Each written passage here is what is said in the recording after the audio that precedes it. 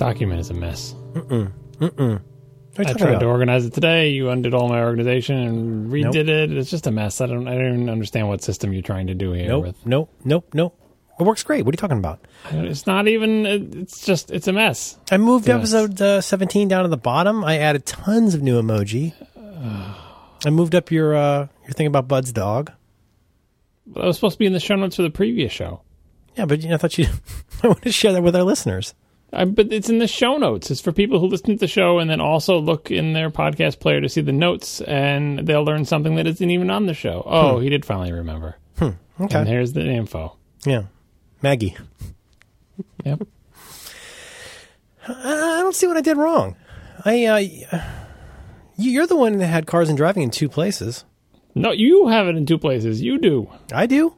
No, I don't. Do. No, I think you're confused. Let's see. Anyway, we'll work it out. We'll move forward. I've been meaning to ask you if I can change the font. Go ahead. Do whatever.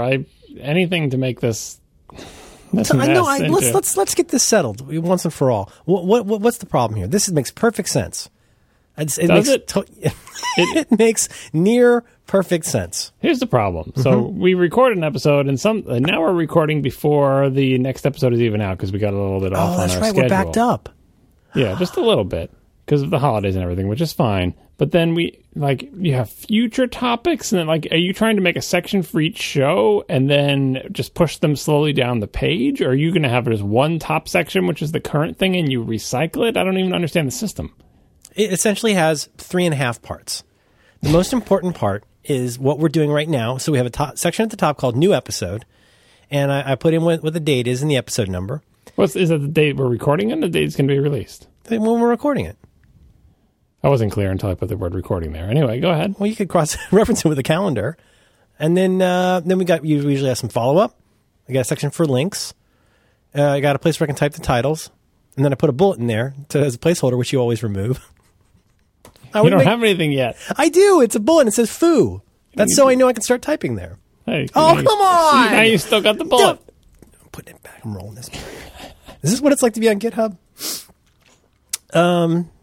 Was that a pull request? Is that what that's called? Topics. I should probably have a colon. Some of the headings are gray for no reason. I styled them with this horrific trebuchet you chose. I didn't choose the font. I have never touched the font thing in this document. These fonts are a mess. I don't know how you come up with this stuff. I did not pick any of these fonts. Well, when I do this thing with Max, I always go in and make nicer typefaces, and I didn't want to do that because you're so. No, please. You're the one putting in the fake emoji. They're not. Those are real. Or emoji. Emoji. I have a running document here that I use to paste my emoji into. I launch it at the beginning of the episode. I want to ask you questions about that. How file protocols work on OS 10. And then So the thing is, you're so fancy. You're such a Marie Antoinette of the format of this document. I'm scared to change anything.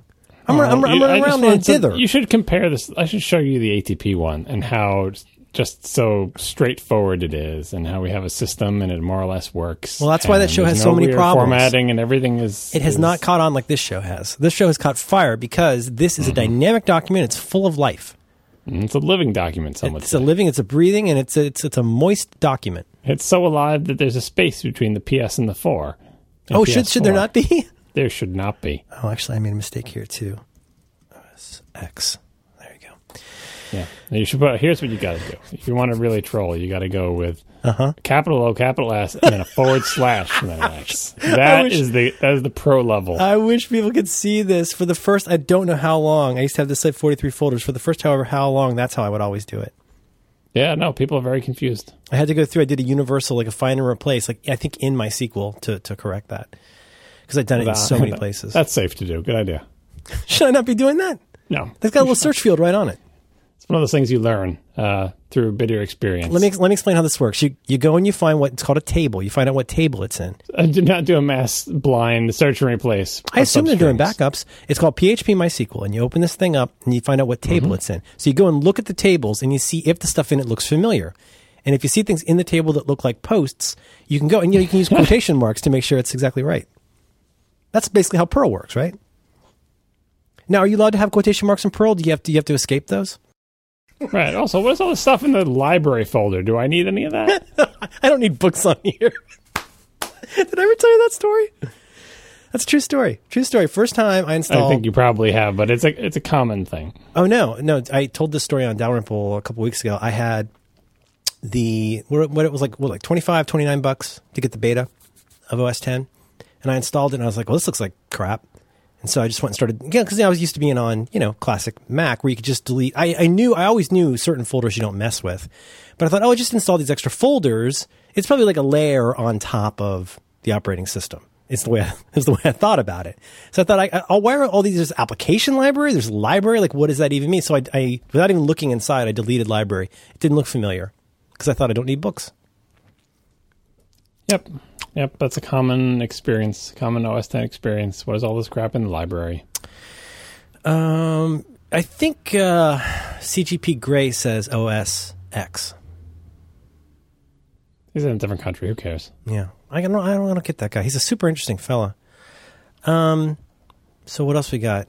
You see all the emoji I added? I put one in where there's a computer. I put in a keyboard. I put in money. Look at that cute little dog I put in. Because I know you're a visual thinker, and I thought it would be helpful to you to have things that would stimulate your imagination here in this living, breathing, moist document. I'm not a visual thinker, but I'm visually sensitive. Sure you are. You're a visual thinker. For a visually sensitive person, see the little bit by the official cursor resting area? Yeah.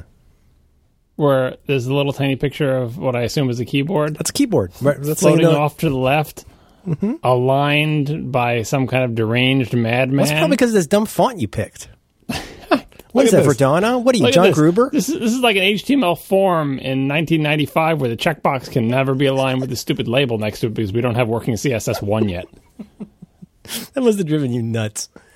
The worst. Oh my God. Do you remember when it first was it IE that initially wasn't IE initially on the Mac anyway? Wasn't IE the one that was like mostly initially pretty good with some like inline CSS? Yeah, IE5 could sort of do CSS1 and it was a revelation. And nobody else could, and then all the nerds made their websites look good in Mac IE5 and forgot about everybody else until the rest of the world caught up. Oh no, it was all I knew is that where I worked, we knew enough to know that it was a gimmick. It was a cute idea, but it wasn't going to work as dependably as CSS was a gimmick? At the time, sure. Yes, that'll never catch on. Well, no, I'm talking about 1999, 2000, maybe 2001. But I mean, a B or an I was pretty bulletproof compared to, my thing with the font face equals, it used to be you had to do font face equals inside of every table cell. There was no inheritance inside of tables back then. You could, in any case, the browsers, if you wanted to work in a browser, I do remember that every TD had to have, not even in the TD, it wouldn't work with a TD styling. You would have to actually put a font face equals on everything to make it style. See, there's a certain point you just have to start being a, conscientious objector, maybe, where you just say, I'm not going to do that. I'm not going to. And I know that's not the world you were living in. You were living in the world where you got to make things look right for the Space Jam website, but... no. Well, spacejam.com. No. And it was, there was so many problems. I mean, it's not interesting, but you've probably heard me talk about the CTO of this company who was a very, very confused man. And so basically what we knew was whatever we did had to look okay in the 2 minutes a month that he would look at it on his browser with his really screwed up, what's it called? Alpha? What's it called? No, what's that called? What's the not brightness, but is it alpha? No, what's it called? Gamma. Gamma is another different Greek letter. Keep going. But his gamma setting was real. Well, that used to matter a lot, and his gamma setting was so wackadoodle. He's the only person in the office mostly that was using, not true, but I mean, he was using Windows, he was using IE, and it was and he would get mad if it didn't look right to him. So they say you can't manage what you don't measure, and he was measuring his own stupidity. That's pretty good. So I can get an emoji for that. Yeah, so I got a lot to talk to you about. Way more than we can fully encompass here. All right. Well, you got some items here that are actually, you have a queue before the follow-up, so I don't even know what that is. I think you're going to be disappointed, but we should start with that. Okay, ready? Here we go. I'm going to fix this for you. Ready? 3, 2, 1. There. Now it's in Trebuchet. You know it's a heading. Mm-hmm. It's not really for the show. I just, I like to have these little setup documents, and I seem to remember back when I was on Pathfinder that, I knew about file : //. Are there other protocols? Is there how do you open a file with a link? I know so a file will link to that in the Finder, take me to that file and highlight it, but what do you have, what's available besides file? Remember when this used to be an internet config in classic Mac OS where you had like a little control panel or whatever that would list all the protocols? Or I absolutely remember that. Yeah. Yeah. I believe something like that still exists, but there's no user access to it. But practically speaking, within each application, really each application can do whatever the hell it wants. If it calls through to the system things, I don't know what the API is. That's why I said I was going to be disappointed. Talk to somebody who knows like the NS Workspace Manager or whatever APIs to find out if you were doing it the standard way, what big lookup table of protocols to applications would it use? But bottom line is applications can do whatever they want. So, for example, I have no idea if Chrome uses the real OS X like lookup mechanism for it, or if it overrides it partially with its own thing. Because it's just a bunch of text in a field, and it can interpret it however it wants. So I don't know the answer to your question. You should Google it. I did. I spent 10 minutes on it. What are you trying to actually do? That's the question. I want to launch my emoji scratch RTF document. So if I'm here in NVAlt, and if I've got file : / and a path, that'll take me to that file in the Finder. And then I notice I put in something like, I don't know, I guessed it open. And then open, it's not a link, which means, it's not going to link to that. So open was my guess. You could probably write a toy application I could just do this registers, with Automator. that registers for a protocol of your choosing, X Merlin, whatever, and that all the application does when it gets called back is pulls out the part of the URL that it was called with and opens the file by running the open command line. Like, this is eminently doable. I could just double click it like a gentleman. You could do that too. Or you could probably even use AppleScript to do it. Yeah. Okay, thank you. How's it going? It's going okay. Is it going all right? Yeah. Yeah. It's been a while. We made it through the holidays, both of us. Right? You and I've had many lovely conversations. It's been nice keeping up with you over the internet.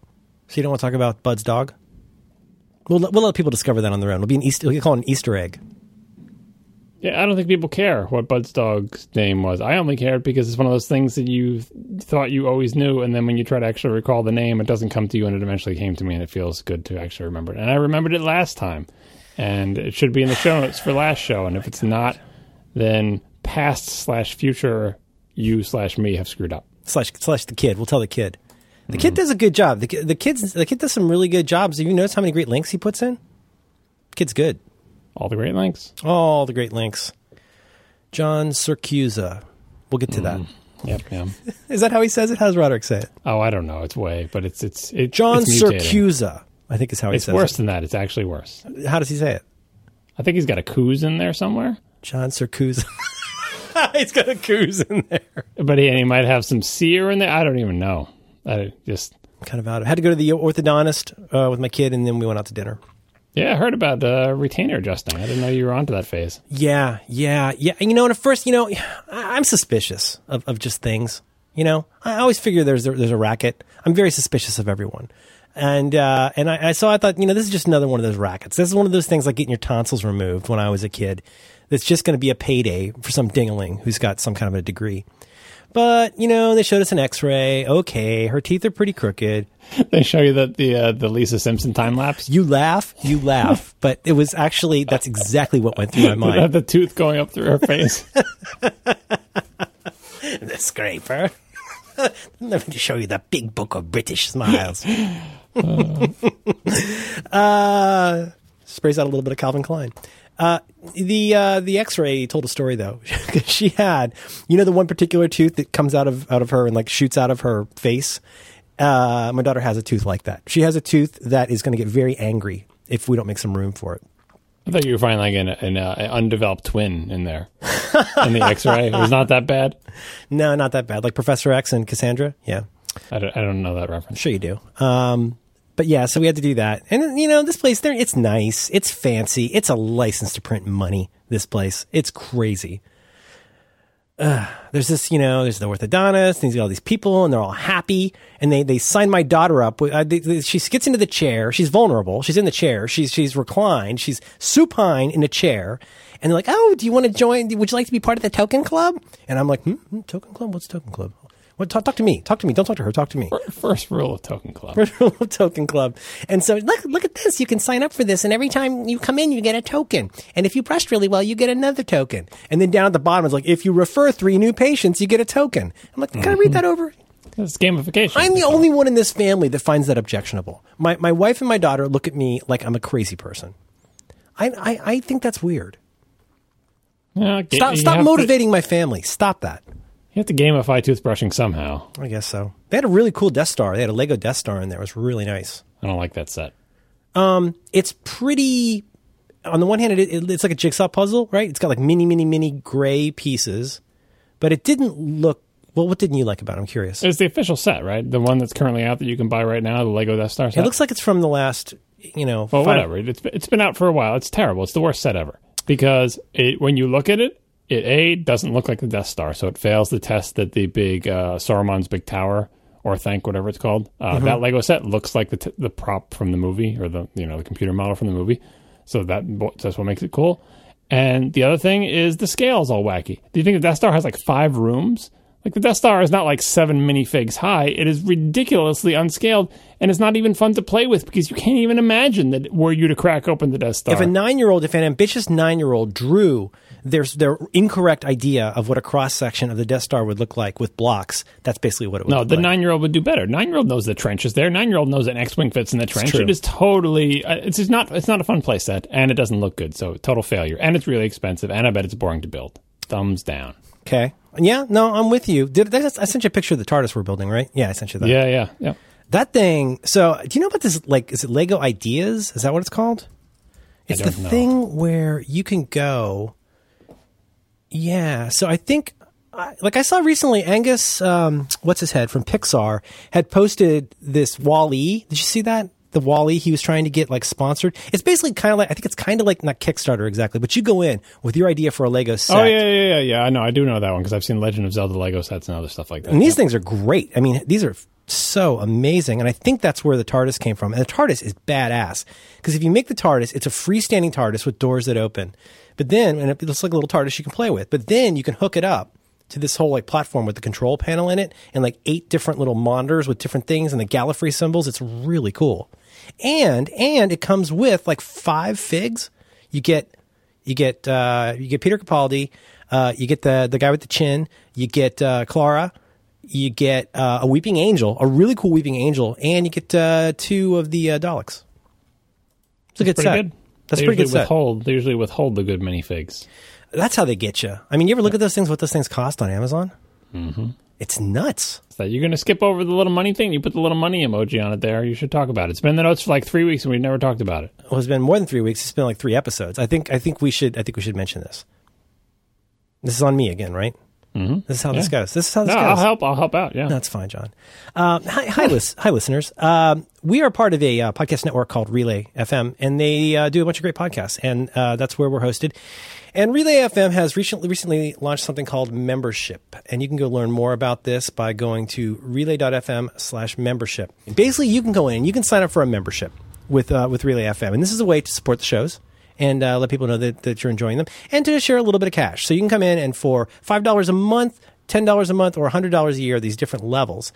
And the way I understand it, like basically a little of that money goes to everybody, but you can also choose for it to go to one show. Is that your understanding?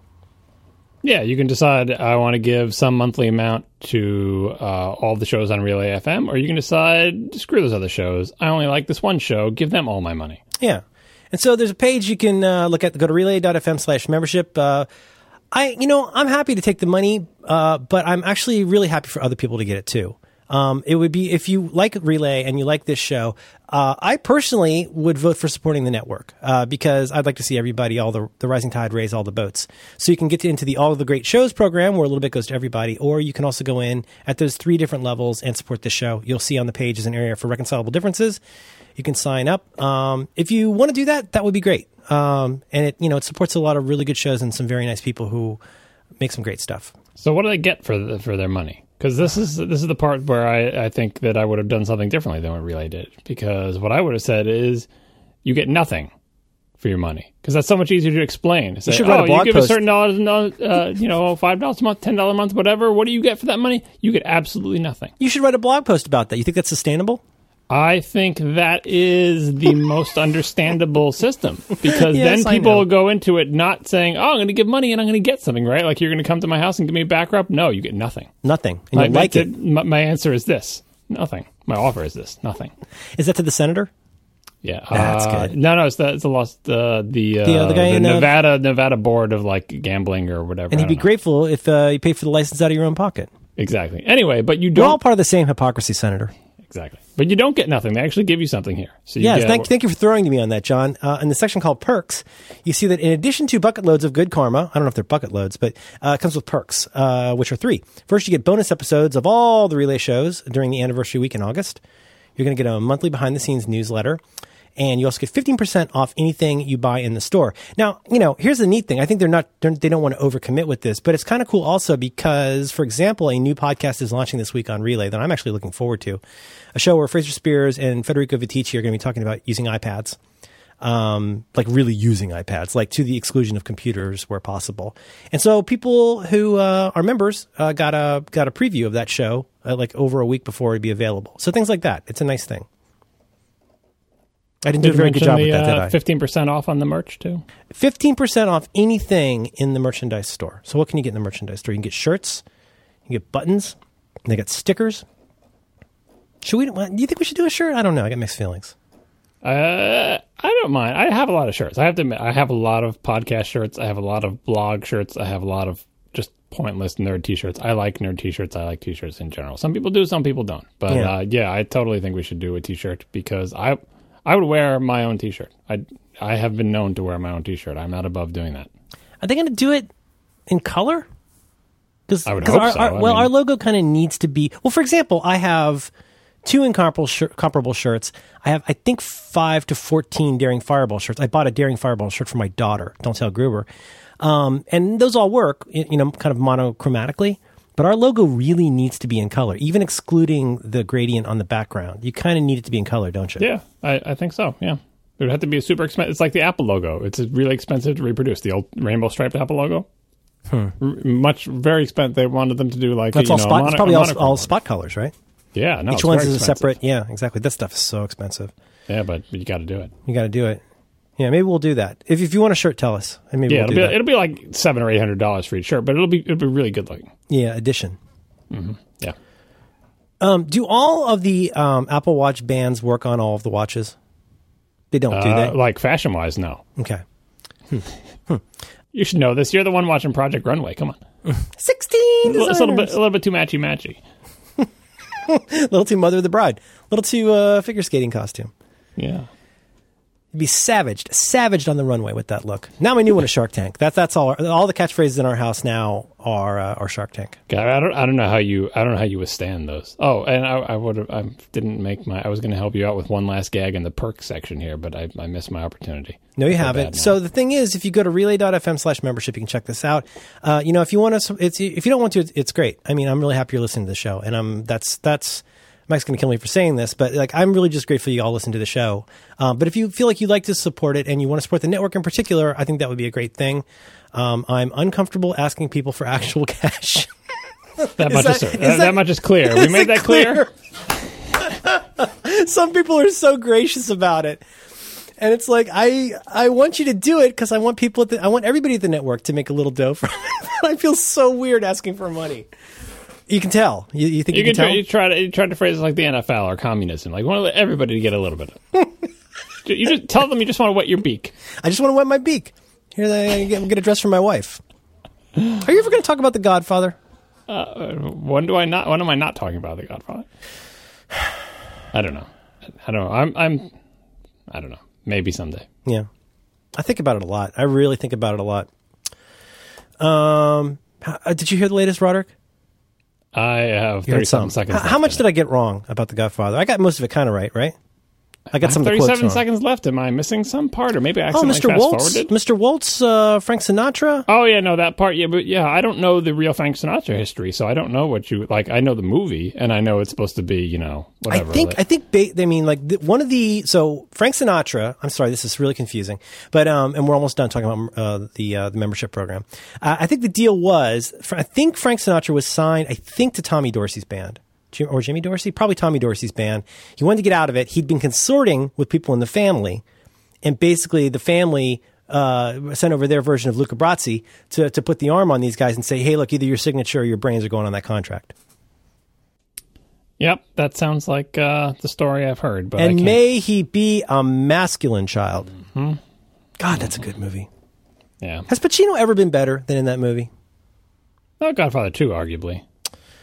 Godfather 2 is I like Godfather 2 better, kind of. And Pacino is...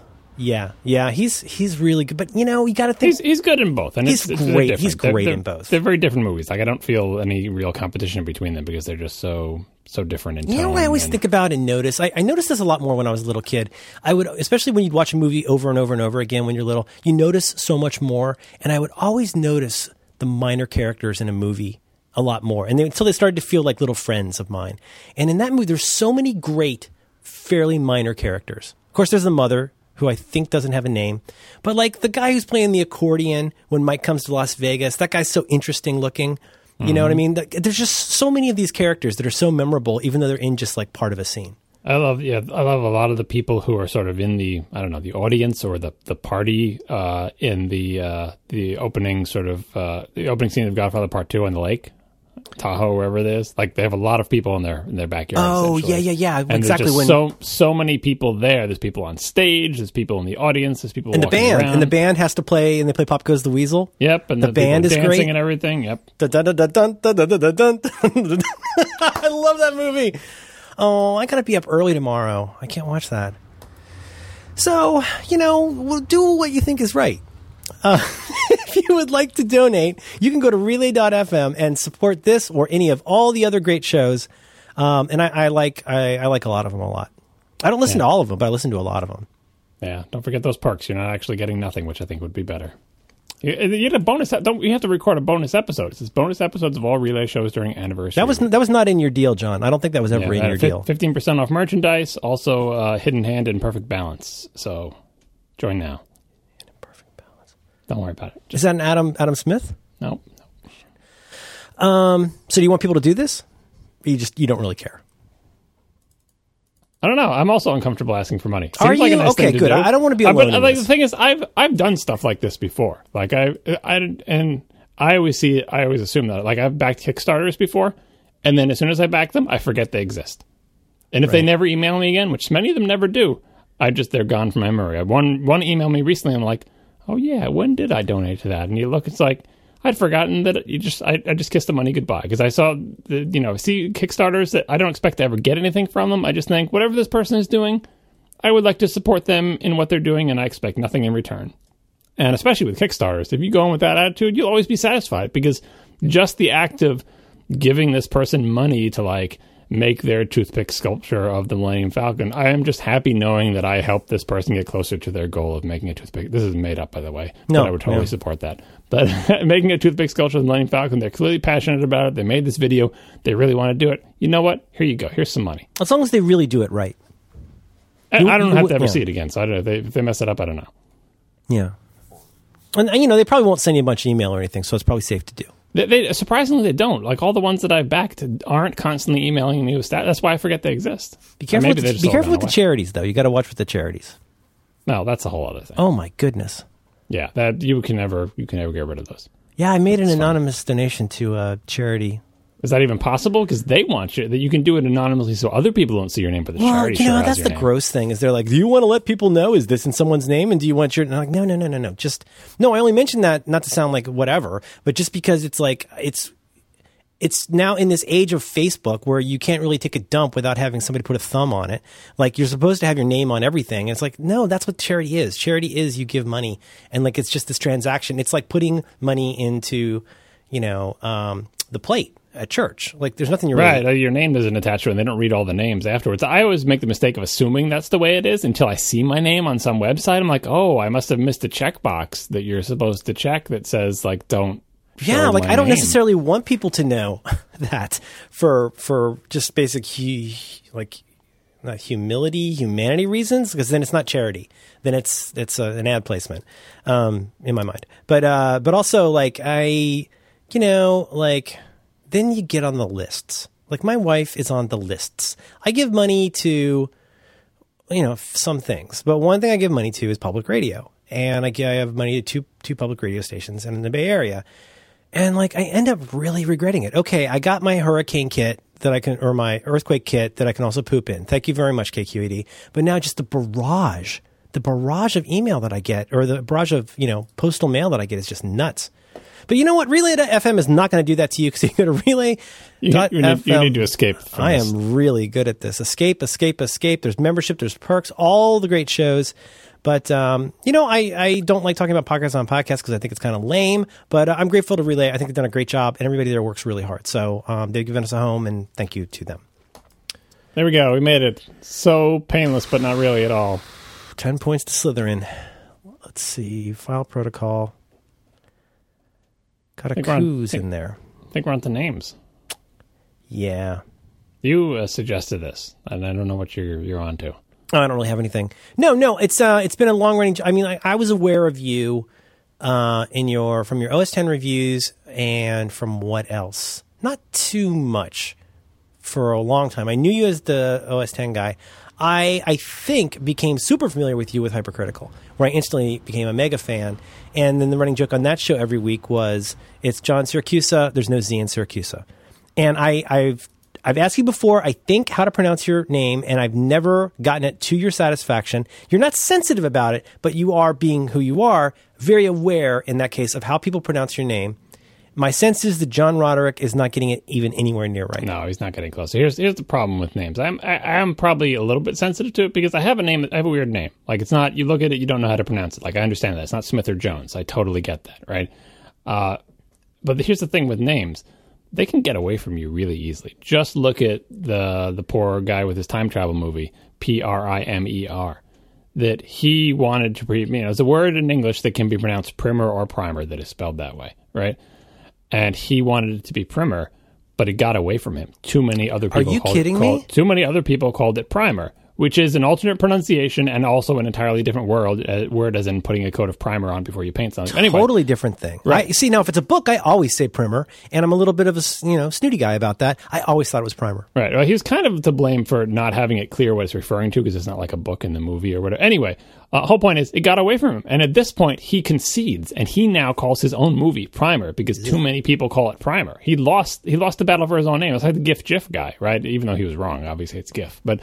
So you don't want. There is a danger that it can get away from you. Or Colbert controlled that himself. It was Colbert, and he did the Colbert thing himself. I'm not. That is a joke, right? His name is actually Stephen Colbert. Right. When he was growing up, it was Colbert, and I don't know why he chose to go Colbert. Plenty of people have stage names or whatever. But anyway, I'm not that I'm to the level of fame of the guy who made Primer or Stephen Colbert or whatever. But if you're on a lot of podcasts and people say your name a lot, and you have a weird name that's hard to pronounce.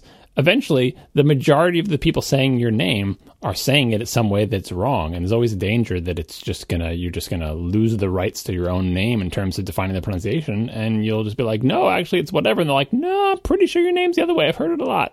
Well, yeah, and you're also getting into the game of telephone, where the more people that might theoretically be using your name and spreading it to other people, it's going to degrade virally. Yeah, exactly. And Dan Benjamin, to his credit, took the note early on and pronounced my name as close as anyone ever has to correct. I have an audio clip of him saying it that I send to people sometimes because I don't want to send them a clip of myself saying it because I mumble, and so I'm not a good enunciator. But Dan has gotten it right. I have a little thing in my Dropbox folder that I mail to someone sometimes if they ask how to pronounce my name, but other people they're totally off. You got to put that up somewhere. So give me a reading of it. It's difficult because I don't know what sounds other people hear. Okay, I say John Siracusa. Right, but you're wrong. Okay. You've got the tail end of it pretty much right, but in the beginning you're searing a steak a little bit there. It doesn't seal in the juices. Doesn't. Okay. So and it's like, well, what do I do if I'm not searing? What do I say for that syllable? And I don't know. I wish I knew the little pronunciation symbol. I'm going to find it. I don't know the correct pronunciation symbol, so I can't simply tell you. Oh, it's the little upside down e with an umlaut. I don't know. Well, is there a word that the SIR part rhymes with? But that's the difficulty. What words rhyme with other words? Me, log and dog don't even rhyme, so I can't even talk to you about it. What rhymes with what? And I say dawn, and dawn. Right, yeah, so the rhyming doesn't help you. I used to go with serrated, like a serrated knife. Siracusa. But people say serrated different ways. Siracusa. John Siracusa. Almost like hair. No, it's not Sear. It's not Ser. It's Ser. Syracusa. Ser, almost like the Spanish verb. The tail end is easy. Like Syracusa.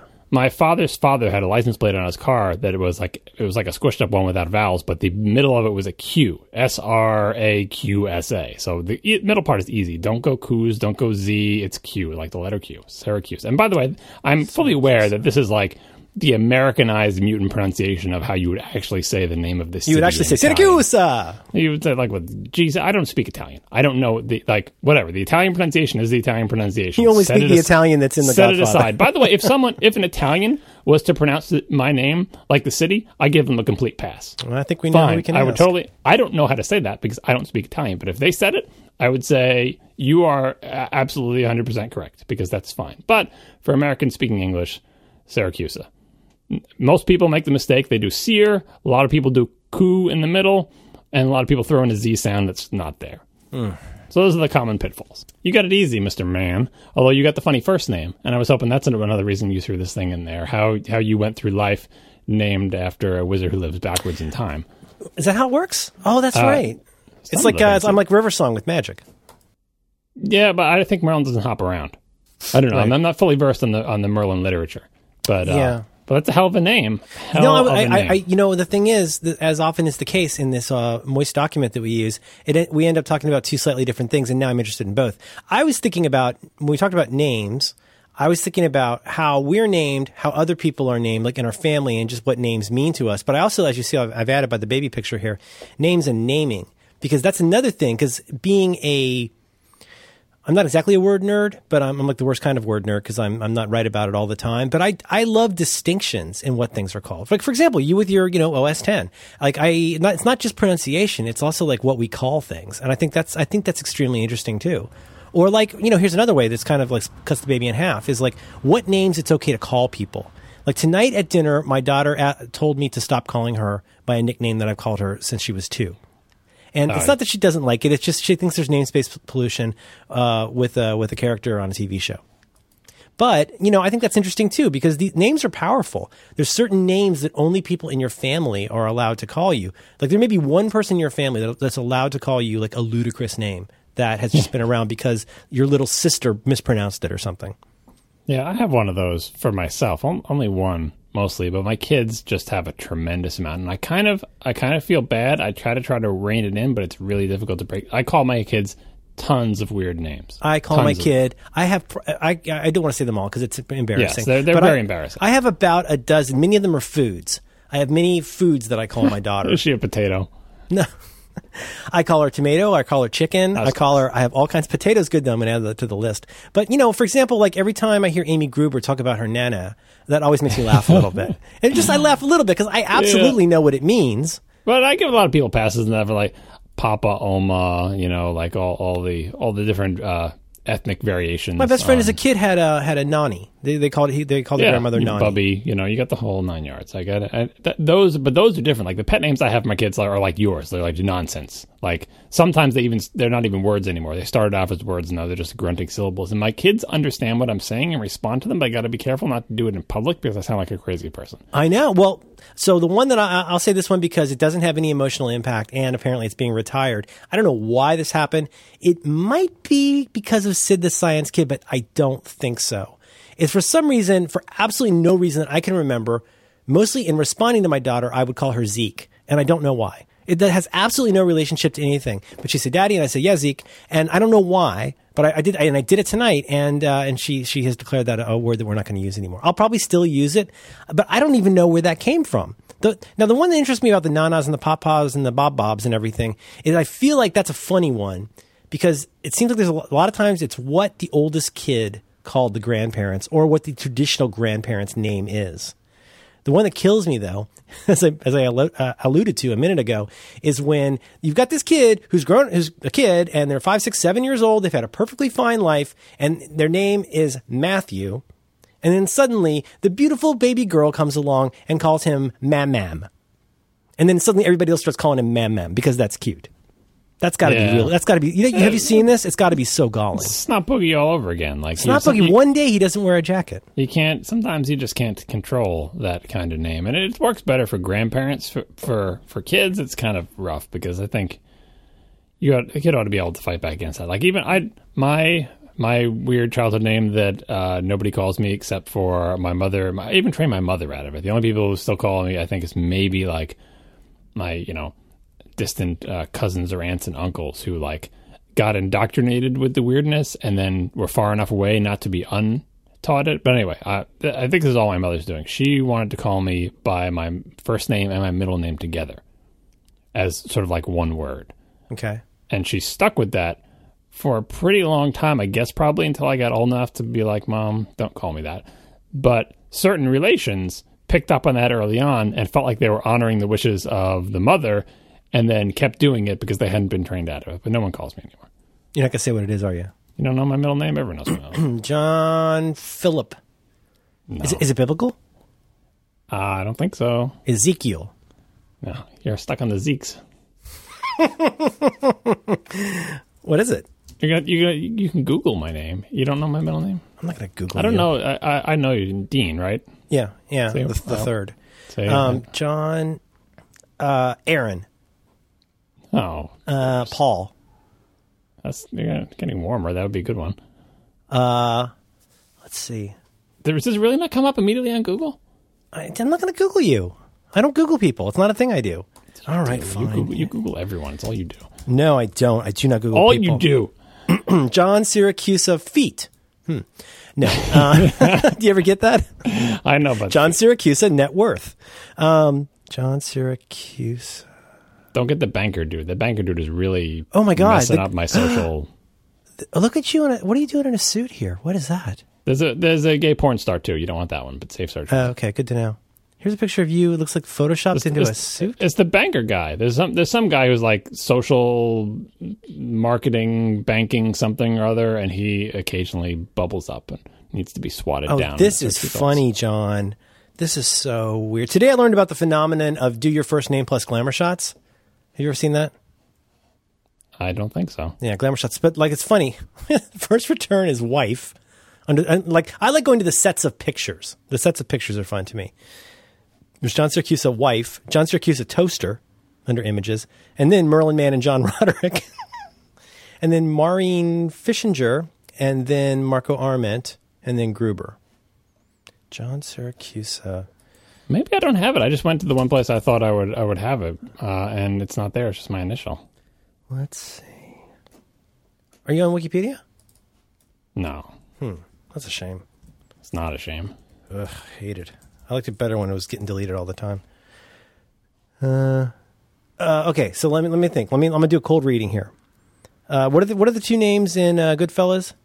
Paul and everybody had the same name. There was Paul. Everyone was just Paul. Paul and what was the other name? No, that was the gag because they're all named after Paul Sorvino's character. There might have been another one. It's not Paul. It's not Ezekiel. It's probably not going to be Matthew. You're not going to get it. John. It's not a cool one. Is it a first name? Is it a first name or a family last name? It's a family first name. Ugh. That doesn't help. Is it a boy's name? Mm-hmm. Peter. That's a good guess too. Paul and Peter were both good guesses. They were wrong. Simon. No, now you're just going through apostles. Clocked. Simon Peter. Right now, that's it. You got it. Don't laugh. You don't know the Bible. I know enough. What is it? Tell me. Craig. Oh, come on. Craig? John Craig? Yeah, my Craig is my father's name, right? So it's a... No, Craig is a fine name. It just doesn't seem like that would be your middle name. So here, you do the thing like, the British show about cars that me and Casey and Marco watch. With the guy who hits people over stage. TOP space GEAR. And the British way they pronounce it, like which word has the emphasis. Like I'm driving down the highway and I shifted the car into top gear. That's not how they say the show. What they say is John Craig. They say top gear. You would never say shift the car into top gear.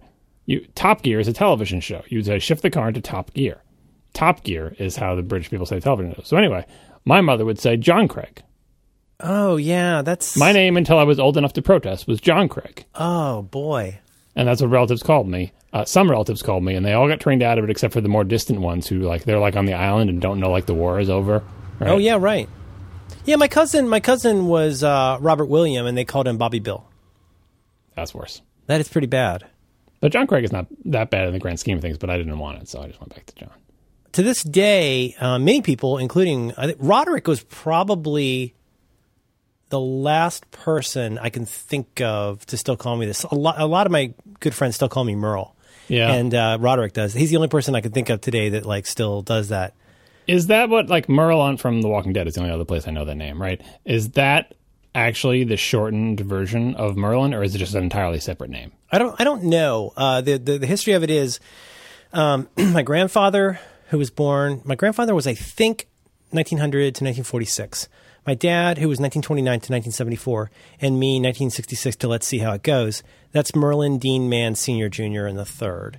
Merlin, I'm not sure how Merlin was a much more popular name, not a lot popular, but it was a more popular name at the turn of the 20th century. Dean is a family name. That is somebody's mother's last name, and Mann is because we're from Germany. Then my dad was always Merle, like through... maybe to distinguish him from his dad. But it was spelled M-E-R-L-E, which was traditionally a female, like Merle Oberon. It was like the female spelling of Merle. Like the real hick kind of Ohio, Kentucky way is just M-E-R-L, which I always thought was very ugly. The E is from Walking Dead. The Walking Dead guy is M-E-R-L-L-E, right? I don't know if I know who that is. He was the older brother, the racist older brother of the beardy smoldering guy with the crossbow. Of the cool guy, the guy we had the Christmas ornament for. Yeah. That guy with the motorcycle. What's his name? So Why his am I older spacing on his brother, name? his older brother was Merle. Why am I spacing on his name? Daryl? Yeah, Daryl. Daryl's older brother. Daryl's older brother, Merle. Yeah, and Merle has a real hit kind of quality to it. But no, it was weird because I was always Merlin. My dad died in 1974. I started in a new school in 1976. And for some reason, I was just moved by the spirit when they said, okay, I'm going to read everyone's name. And please tell me if you'd like to be called anything else. And then at the age of, I guess, 9, I said, I'd like to be called Merle. And so then I was Merle until I think probably college. But even then, like, most of my friends called me Merle in college. Merle Mann is not as cool sounding as Merlin Man. You arrived and said, "You're a wizard, Merlin." Oh, God, you have no idea. I am so gracious about it, John. I am really gracious about it. Well, I don't I'm shocked that I have never heard anyone make a joke about your name. Really? I've never, because I guess maybe like by the time I knew you were in traveling in circles with adults, so don't make fun of people's names. But I have to imagine that it was just a field day for your entire childhood, because it's a hilarious name. Yeah. I don't mean to change the subject to me. I want to hear more about you. But no, just to that point though, and actually I would like to hear what you say about this. I would very much look forward to the school year starting. I liked school, especially the beginning of school. I liked folders. I liked stuff. I did not like the first time that they read out everyone's names. And of course they're in alphabetical order, so you know it's getting closer and closer and closer. And then someone is going to say Merlin Dean Mann, and it's kind of because it's they such a read weird your name. middle names in class. I think so. Might have just been Merlin Mann, but that's a weird name. I mean, it's got alliteration. Well, at like least they didn't say the third. Don't you just want to punch somebody that's got the third on their name? That sounds like somebody on like at the fancy camp in Meatballs or something.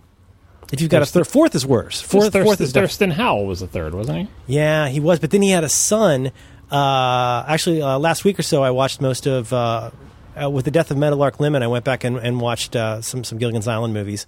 And actually, Jim Backus was really sick during the filming of Harlem Globetrotters on Gilligan's Island. That's when they brought in his fake son, even though he supposedly canonically did not have a child. Mm-hmm. Thurston Howell IV. And they never got Ginger back. They had different Gingers. Did you watch that when it was on? Did you watch like Rescue from Gilligan's Island when it came on? I was so excited. Not first run. I think I saw all of those in syndication because I'm that's the one I watched most of last week, and it's not good. No, why are you revisiting this crap? Because I love the Harlem Globetrotters. Yeah, but it's really, really quite bad. It's like sub 80s Spanish language TV, like the cameras and shooting and sets and everything. It's really extremely bad. Yeah, I was just infuriated that show was even on the air because why aren't they like, where did the boat go? Why aren't they fixing the boat? Why aren't they better at building a new one? Like, that's the show that I wanted to see, and that was not the show that was on the air. That would be an interesting spin on that. If they brought that back and made it more like Mythbusters with fixing a boat, you'd watch that. Top Gear. Maybe I have. I don't know. I'm pickier about my reality shows than you are, I think. Wow. That's pretty broad. That's no. Really I'm broad. just saying, like, not that the ones you watch are bad. It's just that you watch so much more of them than I do. I right? do so not. I think some of the ones I watched 3 reality shows. You've got Top Chef. Yes. Or Top Chef. Top Chef. Right. You've got Project Runway. Got Project Runway. What else have you got? Shark Tank. And then is that it? Yeah, mostly. Oh, also sometimes we watch Hotel Hell, and sometimes we watch Kitchen Nightmares. Okay, you're right. You're right. Yeah, those shows I don't are even know terrible. the names of all the ones. I draw the line at World Big British Bake Off. I love it. My family has banned it from the house because they say it's boring.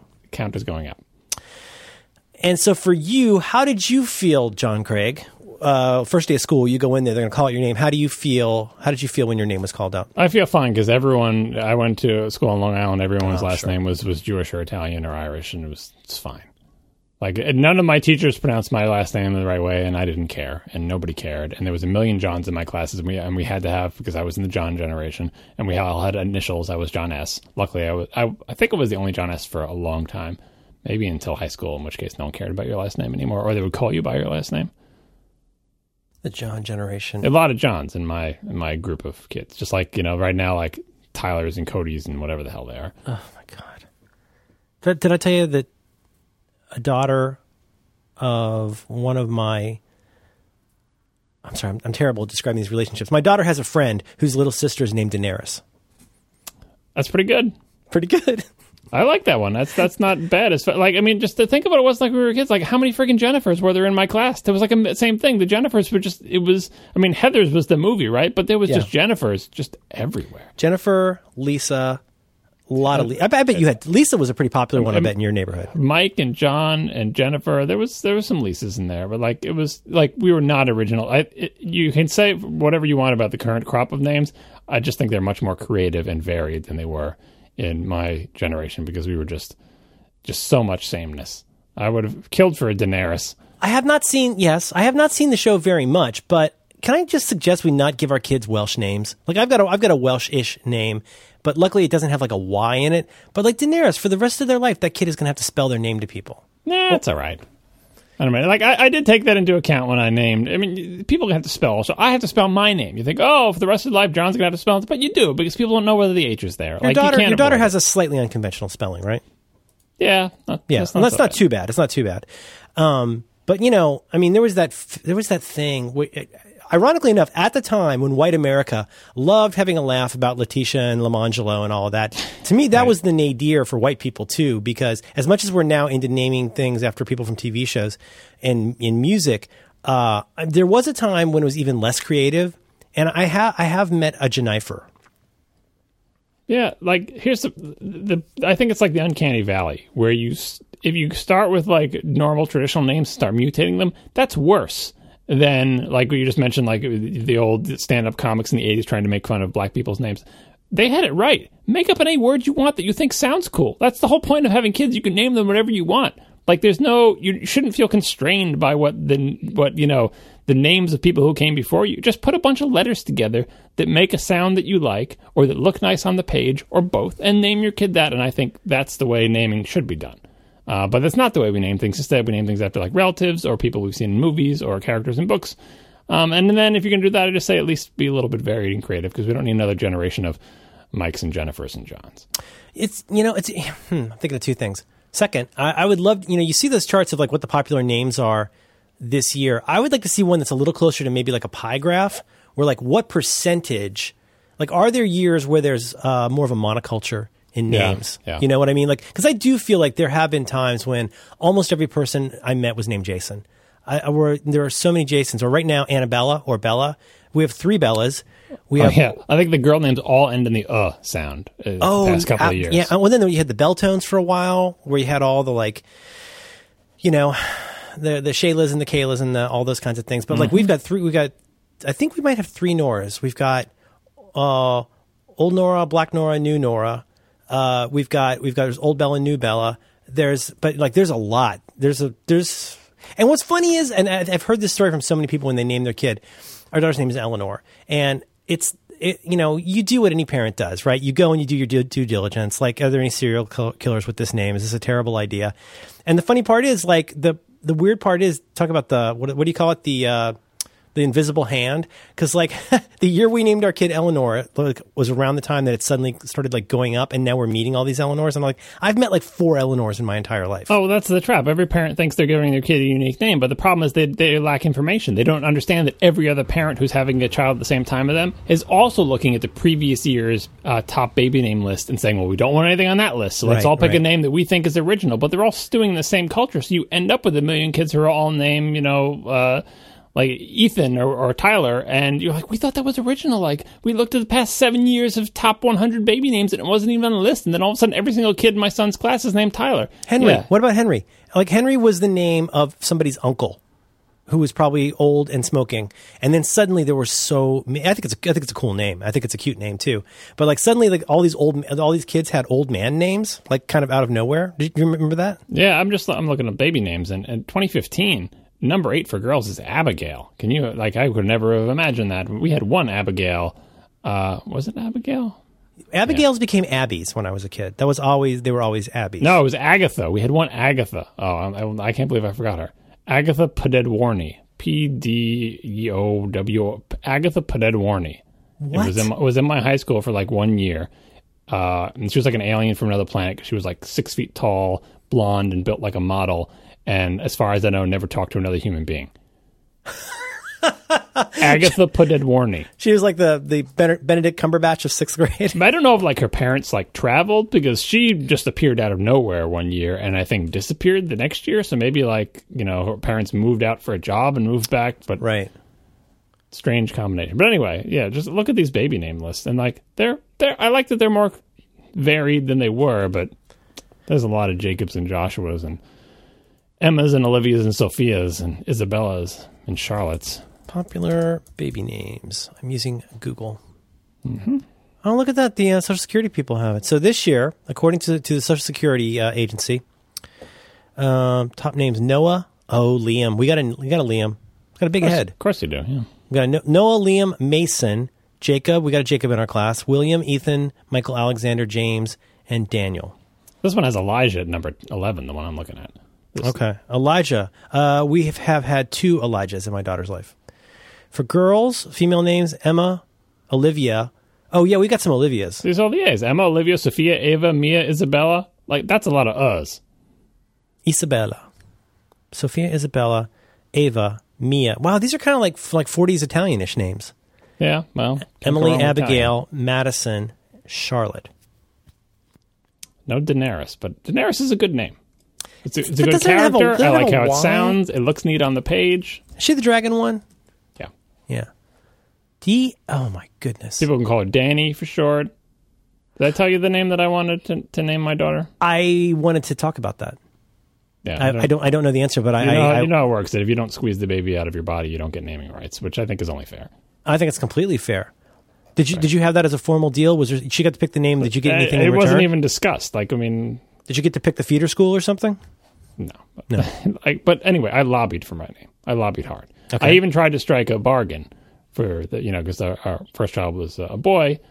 And is it Zelda? I couldn't use my girl name for the boy. I'm like, all right. Oh, yes. I think you did tell me this. Yes. Remind me of this. Yes. Do you want to do a deal? We're going to have a second child. I think I was actually lobbying for, like, should we have a second kid or not? And, like, I was kind of on the fence about it. I'm like, how do you feel about this? The deal was, all right, we're going to have a second child. And the deal is we each pick a gender. And whatever gender we pick, if we're right, we get exclusive naming rights. Oh, I like this. So it's like if you pick girl and I pick boy and it turns out to be a boy, I get to pick the boy name. But if it turns out to be a girl, you get to pick the girl name with no input from the other person. Like totally. It's like flipping a coin, but with a woman's body. Right, and that deal could never be struck because she wouldn't agree to it. Why? Because she knows that in the end she has full naming rights by default. So why would she make you this really deal had no negotiating position? Right, exactly. It's total bluff. Like it's like why would I? It's like giving up. You know, she's too smart for that. But anyway, I lobbied hard for my girl name, which is the name of a girl. Again, girls from high school, very influential in my life. Girls that I never spoke to in high school. This girl.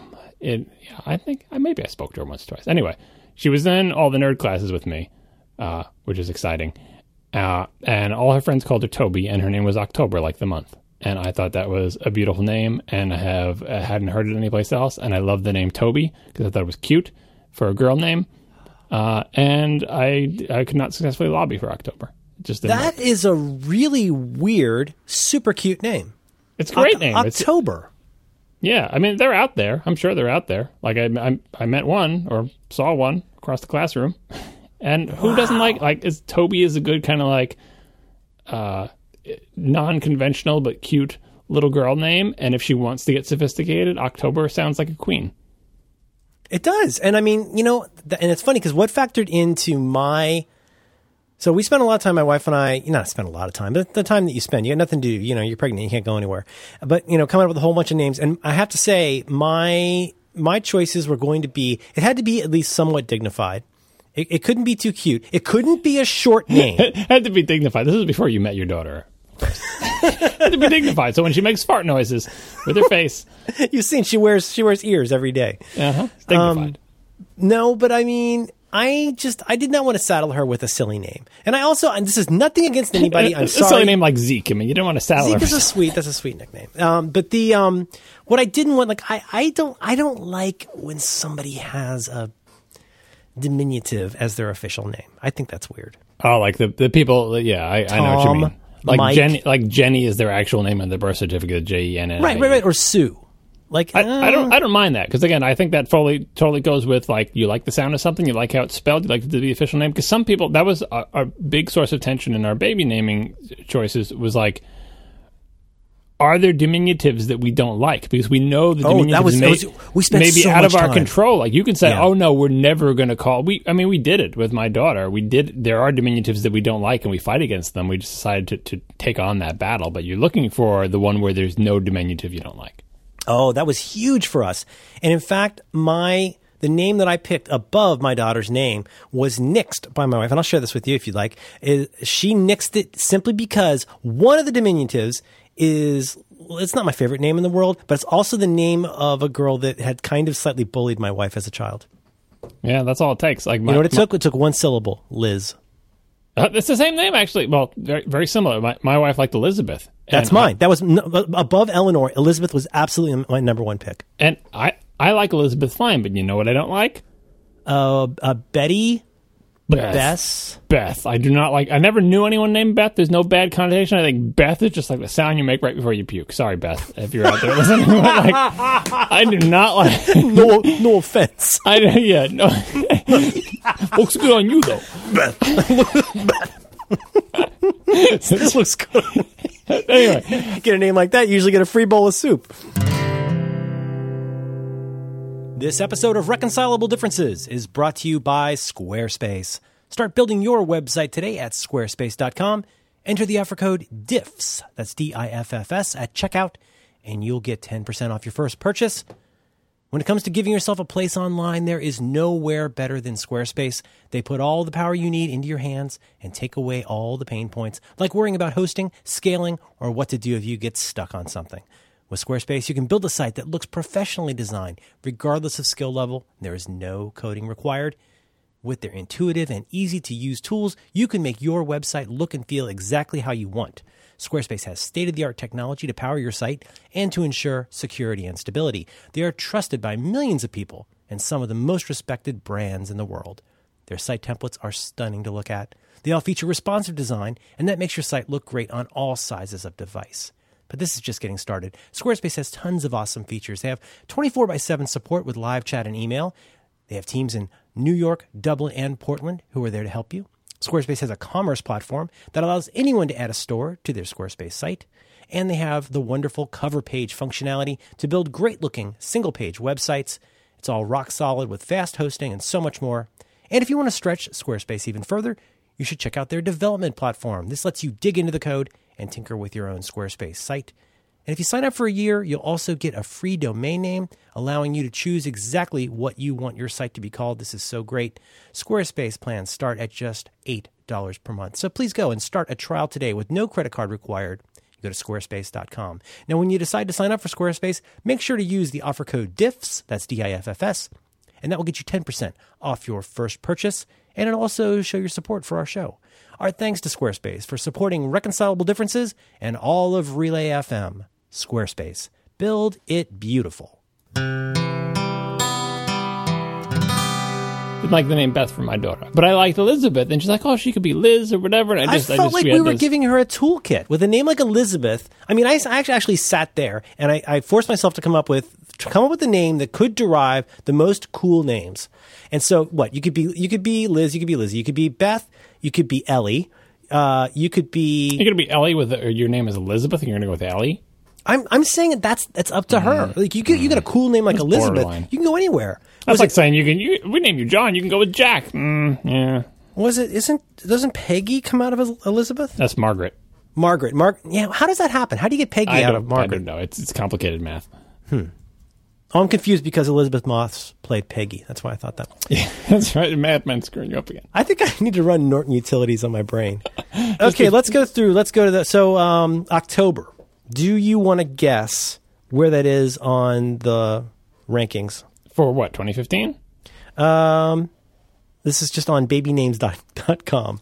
Well, if it's the current year, I'm going to say October is 357th. Pretty good, 460. Whoa, it was close. Yeah. Yep. It's down there. Like, I mean, it's a valid name. Like, it's not like Soda or Seven from the Seinfeld stuff. Although Seven is not a bad name. I know a Seven. Soda is a bad name. I know a Seven. He lives here in town. He's super nice. It's like Sven, but not really. It's not Sven. It's Seven. Yeah. People who like names like October also like Scarlet Abigail, Violet Charlotte, Alice Olivia, like, goth 19th century goth girl names, and Autumn. Now, my daughter went to school with an Onum. How do you feel about Onum? ONUM? I think it was ANUM, like almost like annual. Yeah, that's not bad. Annual, that would be a pretty name for a girl. Yeah. It could be Annie. I'm really open or Null. to You could be Null. To pretty much any name. No. Little Bobby Tables. Droppy tables. Drop tables, we call them. So names. Yeah, I don't have much here. So you don't want to talk about your painful childhood as a wizard? Yeah, I could, sure. I mean, like it's I can't even tell you the range where this flipped over. What I can tell you is this. I did not particularly like my name as a child. I wasn't precisely embarrassed by it, but it wasn't something that I liked strangers to hear. And I very much, I wanted to be a Jason or a Todd or a John, like very much, or a Scott. I thought Scott was such a cool name. Things could have gone terribly wrong for you if you were a Todd. Think about that. Just think about it. If I were a Todd. If you were a Todd, you'd be wearing like a baseball hat. Like that way lies bro madness. Right, like the guy that Roderick bought his RV from a guy named Todd, like a sunglasses on the neck kind of guy. Todd is a sunglasses on the neck name. Yeah, and especially in your generation, if you were a Todd, then that's a different path for you. Yeah, Merlin can't go down that path. I've known a lot of pretty confused Todds. Yeah, I don't think Todd is working for you. And then at a certain point, I started to think it was a cool name. I thought, and I was like, Merlin Mann, that's kind of a cool name. Like, I don't mind that. That's all right. And here's the funny thing. When you used to be Merlin Mann, I remember that. I tucked into my shoe. And the funny thing is, though, like people will say, oh, Merlin Mann, or your name. Like, I don't think about my name at all. I don't. So when people make a joke about my name, I have to kind of stop and mentally flip out of Top Gear and go like, oh, okay, that's right. My name is Merlin Mann. Because I don't actually think about it. Yeah, you don't have occasion to think about your name, and I don't think about my first name that much just because it's so kind of like boring in there. And really, for a lot of my sort of teen years and even a lot of my adult life, until the internet came, I was called by my last name, which is why I usually use that as my username. And then like it was online handles after that, and they were just online handles are an opportunity for everyone to make up their own BS nonsensical name for themselves. Yeah. Although like again, it's a when I was coming up on the internet, there was a certain shame associated with putting numbers in your name. These days, everybody does it and it seems fine. Maybe it's like we look down on them because we had this, sort of unspoiled, unclaimed country of namespace for usernames, and we didn't have to use the numbers, and the people who did were looked down upon. And now everything is taken, and we've we've killed all the buffalo and developed all the land and paved paradise and put in a username parking lot. And now everyone has to have 17 digits after their name.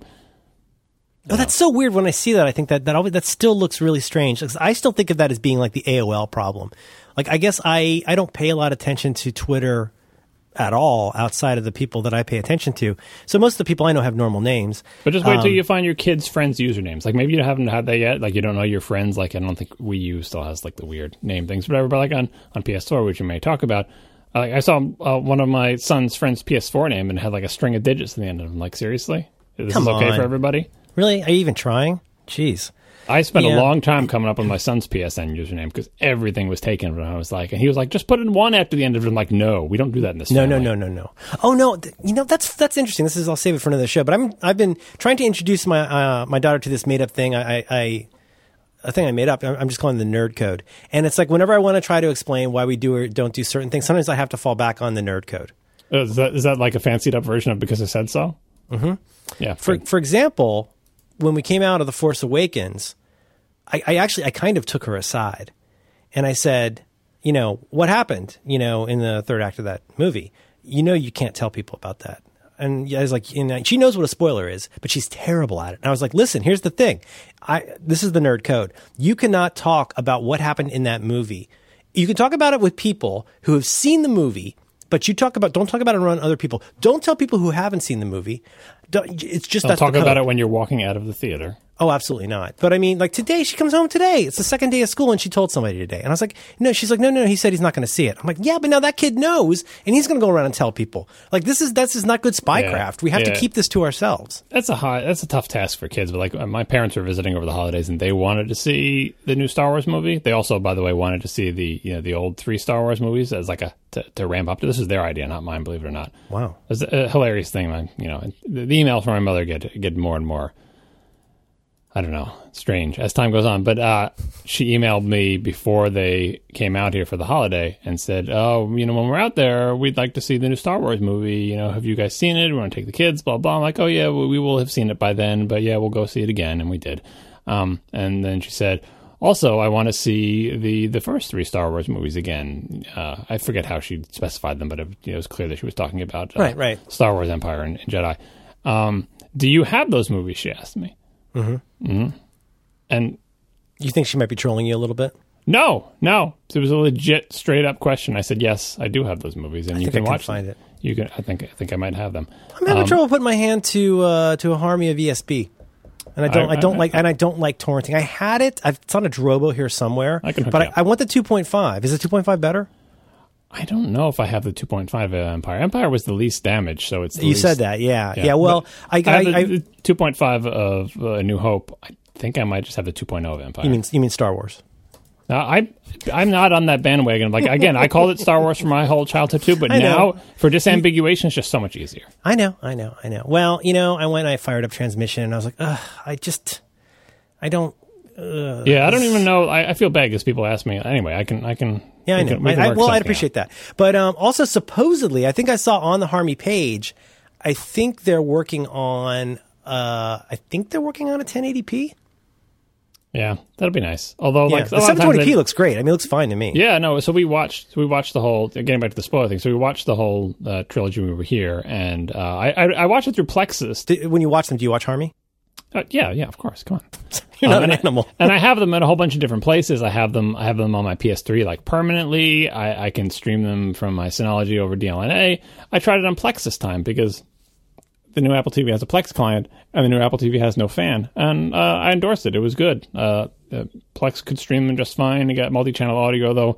I think, obviously there's no as far as I'm aware, there's no 5.1 surround on A New Hope or anything because that just wasn't a thing then. So, but it was good. You're obviously a Plex Pass person, right? I am, although I'm not sure. I did pay something to Plex, and there's probably some recurring payment that I'm not keeping track of. But yes, I am. Yeah, to me that's when you can tell it's something we really like is when we sync it. like do the high quality sync to somewhere, which means that even if, for example, Dad's recording a podcast, those movies are still available. And that's what I want to do. I want to sync up my Harmies. Yeah. So it's funny. It seems like it was more out there. We're talking about things that shouldn't be discussed, but retention, I think, has started to affect some of these. Maybe, I'm not sure. I don't know. Anyway, Star Wars is great, and so you watch those. Yeah, and then what I was telling my kids, who had by this point they had already seen The Force Awakens, of course, right? So I was telling them, Grandma and Grandpa are going to be here. Oh, right. You can't tell them what's in The Force Awakens because they haven't seen it yet, and there was a challenge for the kids because my mother is like, I don't care. They can tell me. Spoilers don't bother me. I'm like, no, kids. You can't say anything about what happened. You can't, nothing about it. And like, they try to discuss it. And the only way to stop kids or my wife from saying things about The Force Awakens was to say, we cannot discuss anything having to do with Star Wars. Because you will inevitably lead you into, like... Well, and there's going to be tells where, like, even if you don't mean to do it. They're terrible liars. They, and so... Yeah, so you go like, this and this and this, and you go, yeah, for now. Right. Don't do that. Quit it. Yeah, it doesn't take much. Anyway, I managed to keep my parents spoiler free. And then, same conversation when we're leaving the theater. At all times when we're leaving the theater. The first time my kids saw it, the second time, like, say, look, I know you may want to talk about this, although, like, my son's not very chatty. This is the problem. My daughter's like, we can talk about it in the car on the way home, but we can't talk about it in the parking lot, and we can't talk about it in the lobby. Yep. So just keep it to yourself until we get to the car and the door's closed, and then feel free to let loose. And they were pretty good about that. Trying to find this. Yeah, so I sent you those pictures of my kid in the snow. My wife and her went out for a couple days to go visit with relatives and go to the snow. And I got this text here. Her aunt and uncle, I'm quoting here, we're talking about going to see Star Wars. And Ellie kept saying, it's devastating. See, that's a spoiler. No, it's not. I like that she knows that that's the word she uses. Oh, you mean for our audience or for the people listening to her and possibly for our audience? Yeah. I'm pretty sure I really want. I've only seen it once, and and so I'm like every day I'm like, do you think you like over the 2 weeks she's home? I'm like, do you think you want to go? And she's like, no, it's too boring or whatever. And it's like, I think it really affected her. Enough said. Stop. All right. Stop. Yeah. But it was devastating.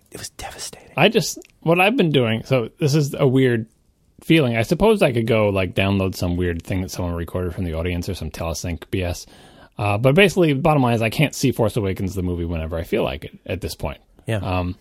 But I do occasionally watch the trailer that I intentionally didn't watch before the movie, and I'm very glad I didn't watch it because I feel like the trailer did spoil things for me. Like scenes in the trailer, I'm glad I saw for the first time in the movie theater in the context of the movie. You're talking about the third one or the last one? They just call it the trailer. It's not a teaser. It's not teaser 1. It's not teaser 2. It's just trailer. Maybe you're not talking about the one you guys dissected for 5 hours. You're talking about the later ones. No, not that one. Like I'm okay with seeing that one. It's the trailer is amazing. The trailer is better than the movie. The trailer should be better than the movie. That's how trailers work. I avoided it. After you went public with that and you started talking about that, I followed you and I stopped reading anything. I avoided. I mean, I didn't go as crazy as some people, but yeah, I did the same thing. I wouldn't watch it. But now that you've seen it, watch the trailer.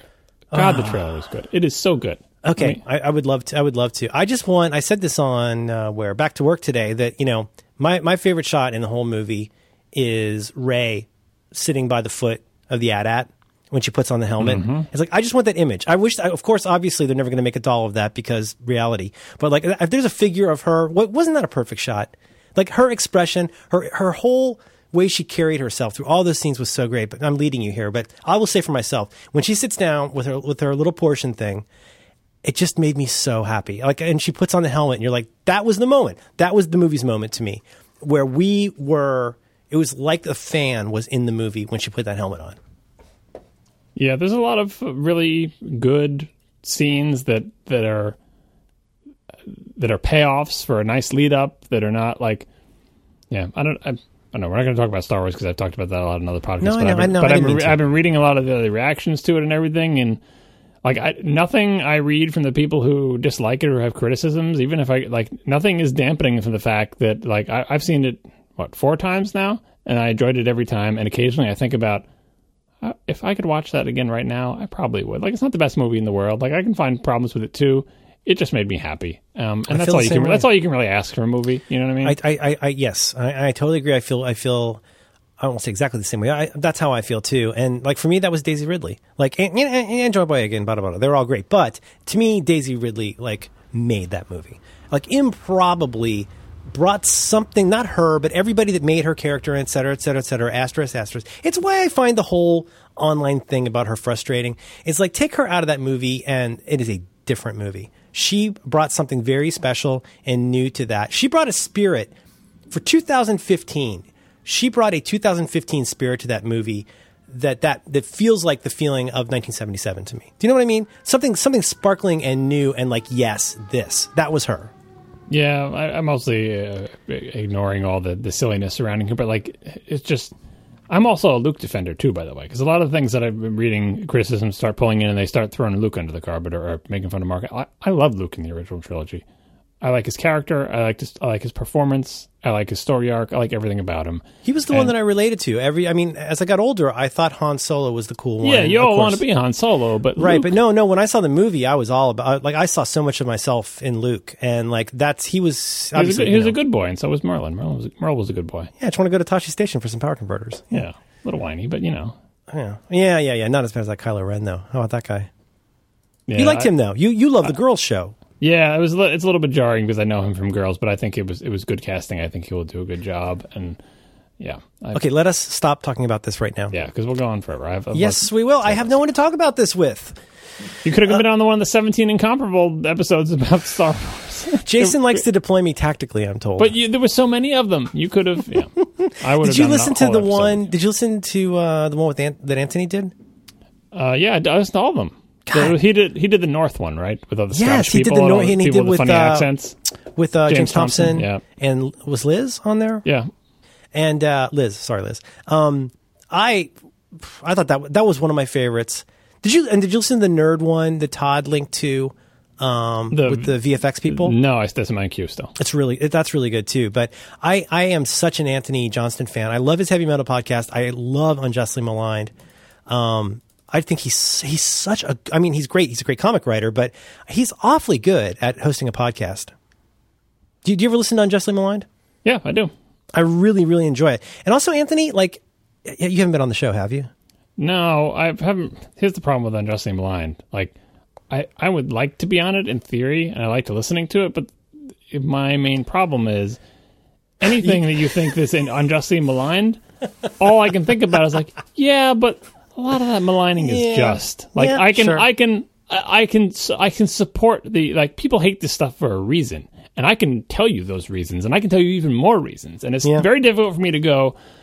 People hate this, but it's unjust. I would say not really unjust. They're kind of right. Unjust. They're kind of right. Like what I can say is, even though it has all these problems, I may like something. Like so, I'm not a good fit for Unjustly Maligned. But like it's kind of a shame because the most recent one I listened to was the Robotech episode. I'm not listening in order.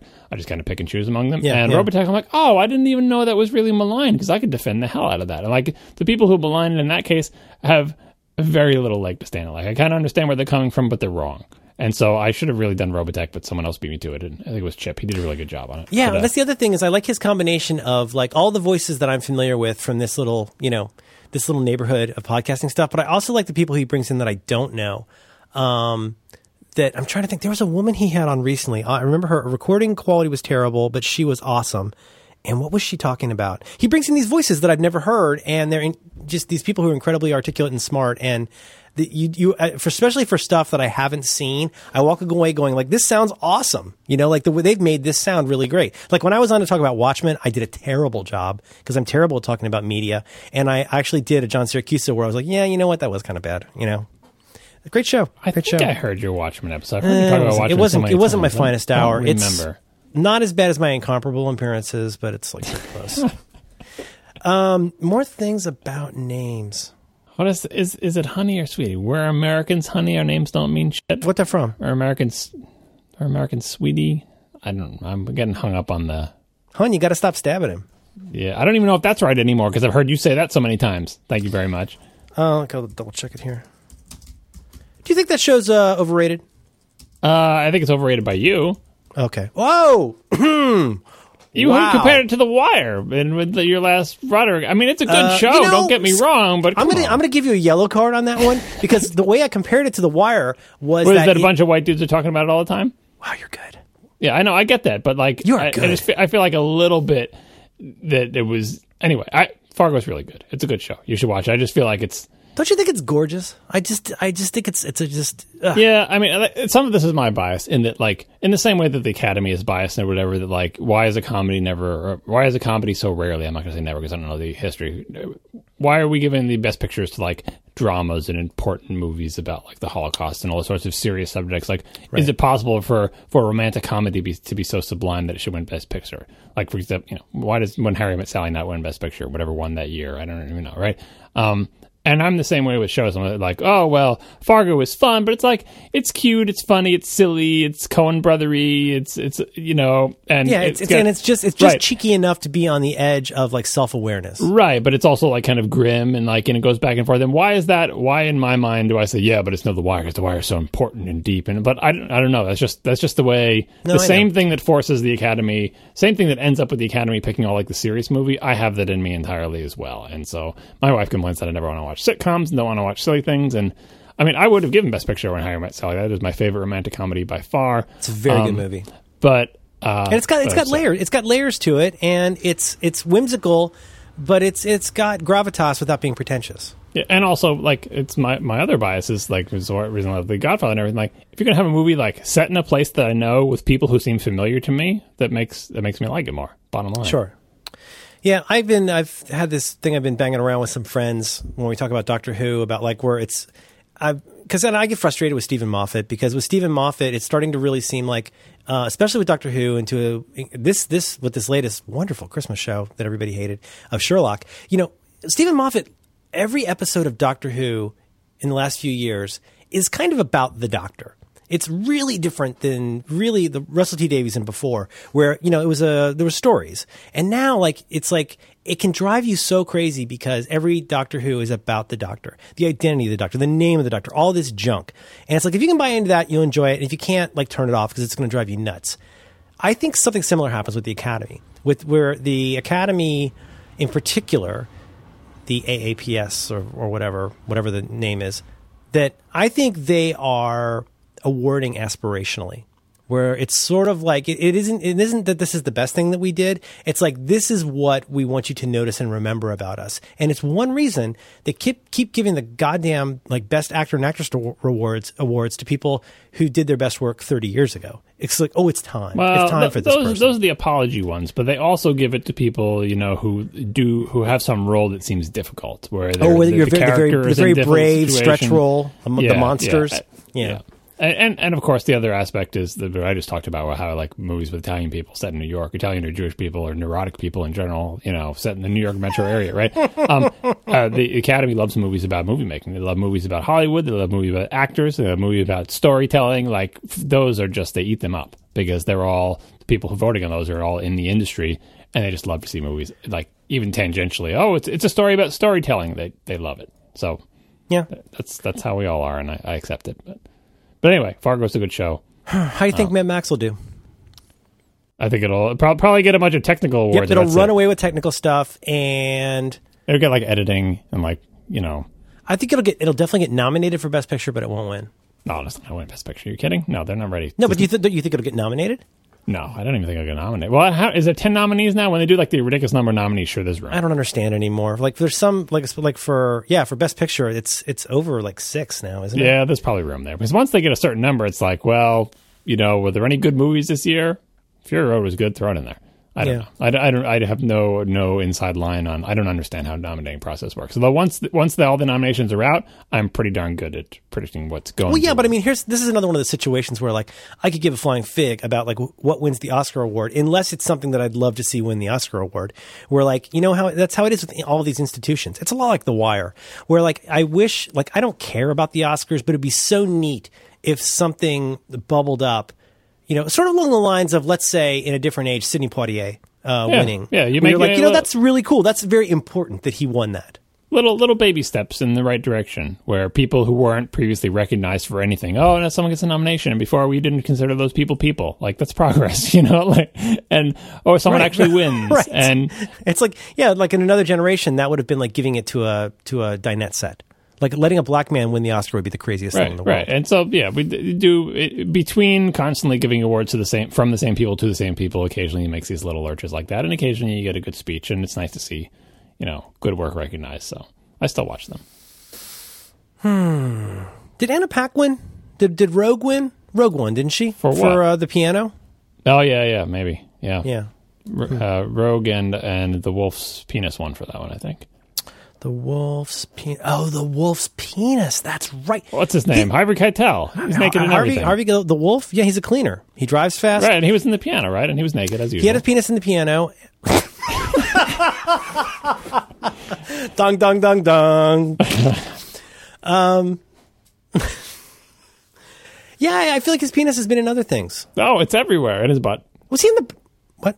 His butt as well. Oh, his penis wasn't in his tushy, you were saying. Yeah. Oh, I misunderstood you. Stuckus. All right, it's Stuckus. It's Meshuggah.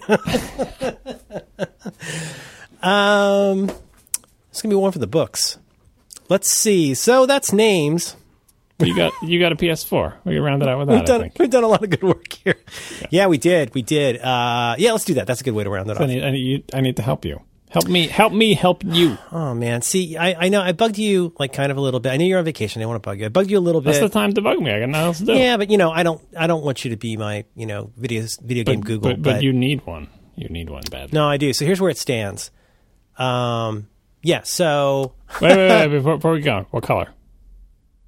Darth Vader. Okay.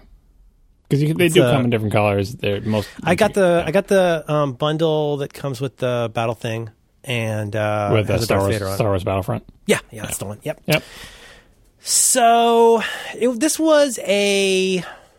So I that's right. I texted you about this. This was a beyond last minute thing. So we're in a city that has that Amazon delivery where you can basically get something in a couple hours. And I thought, you know what? F it.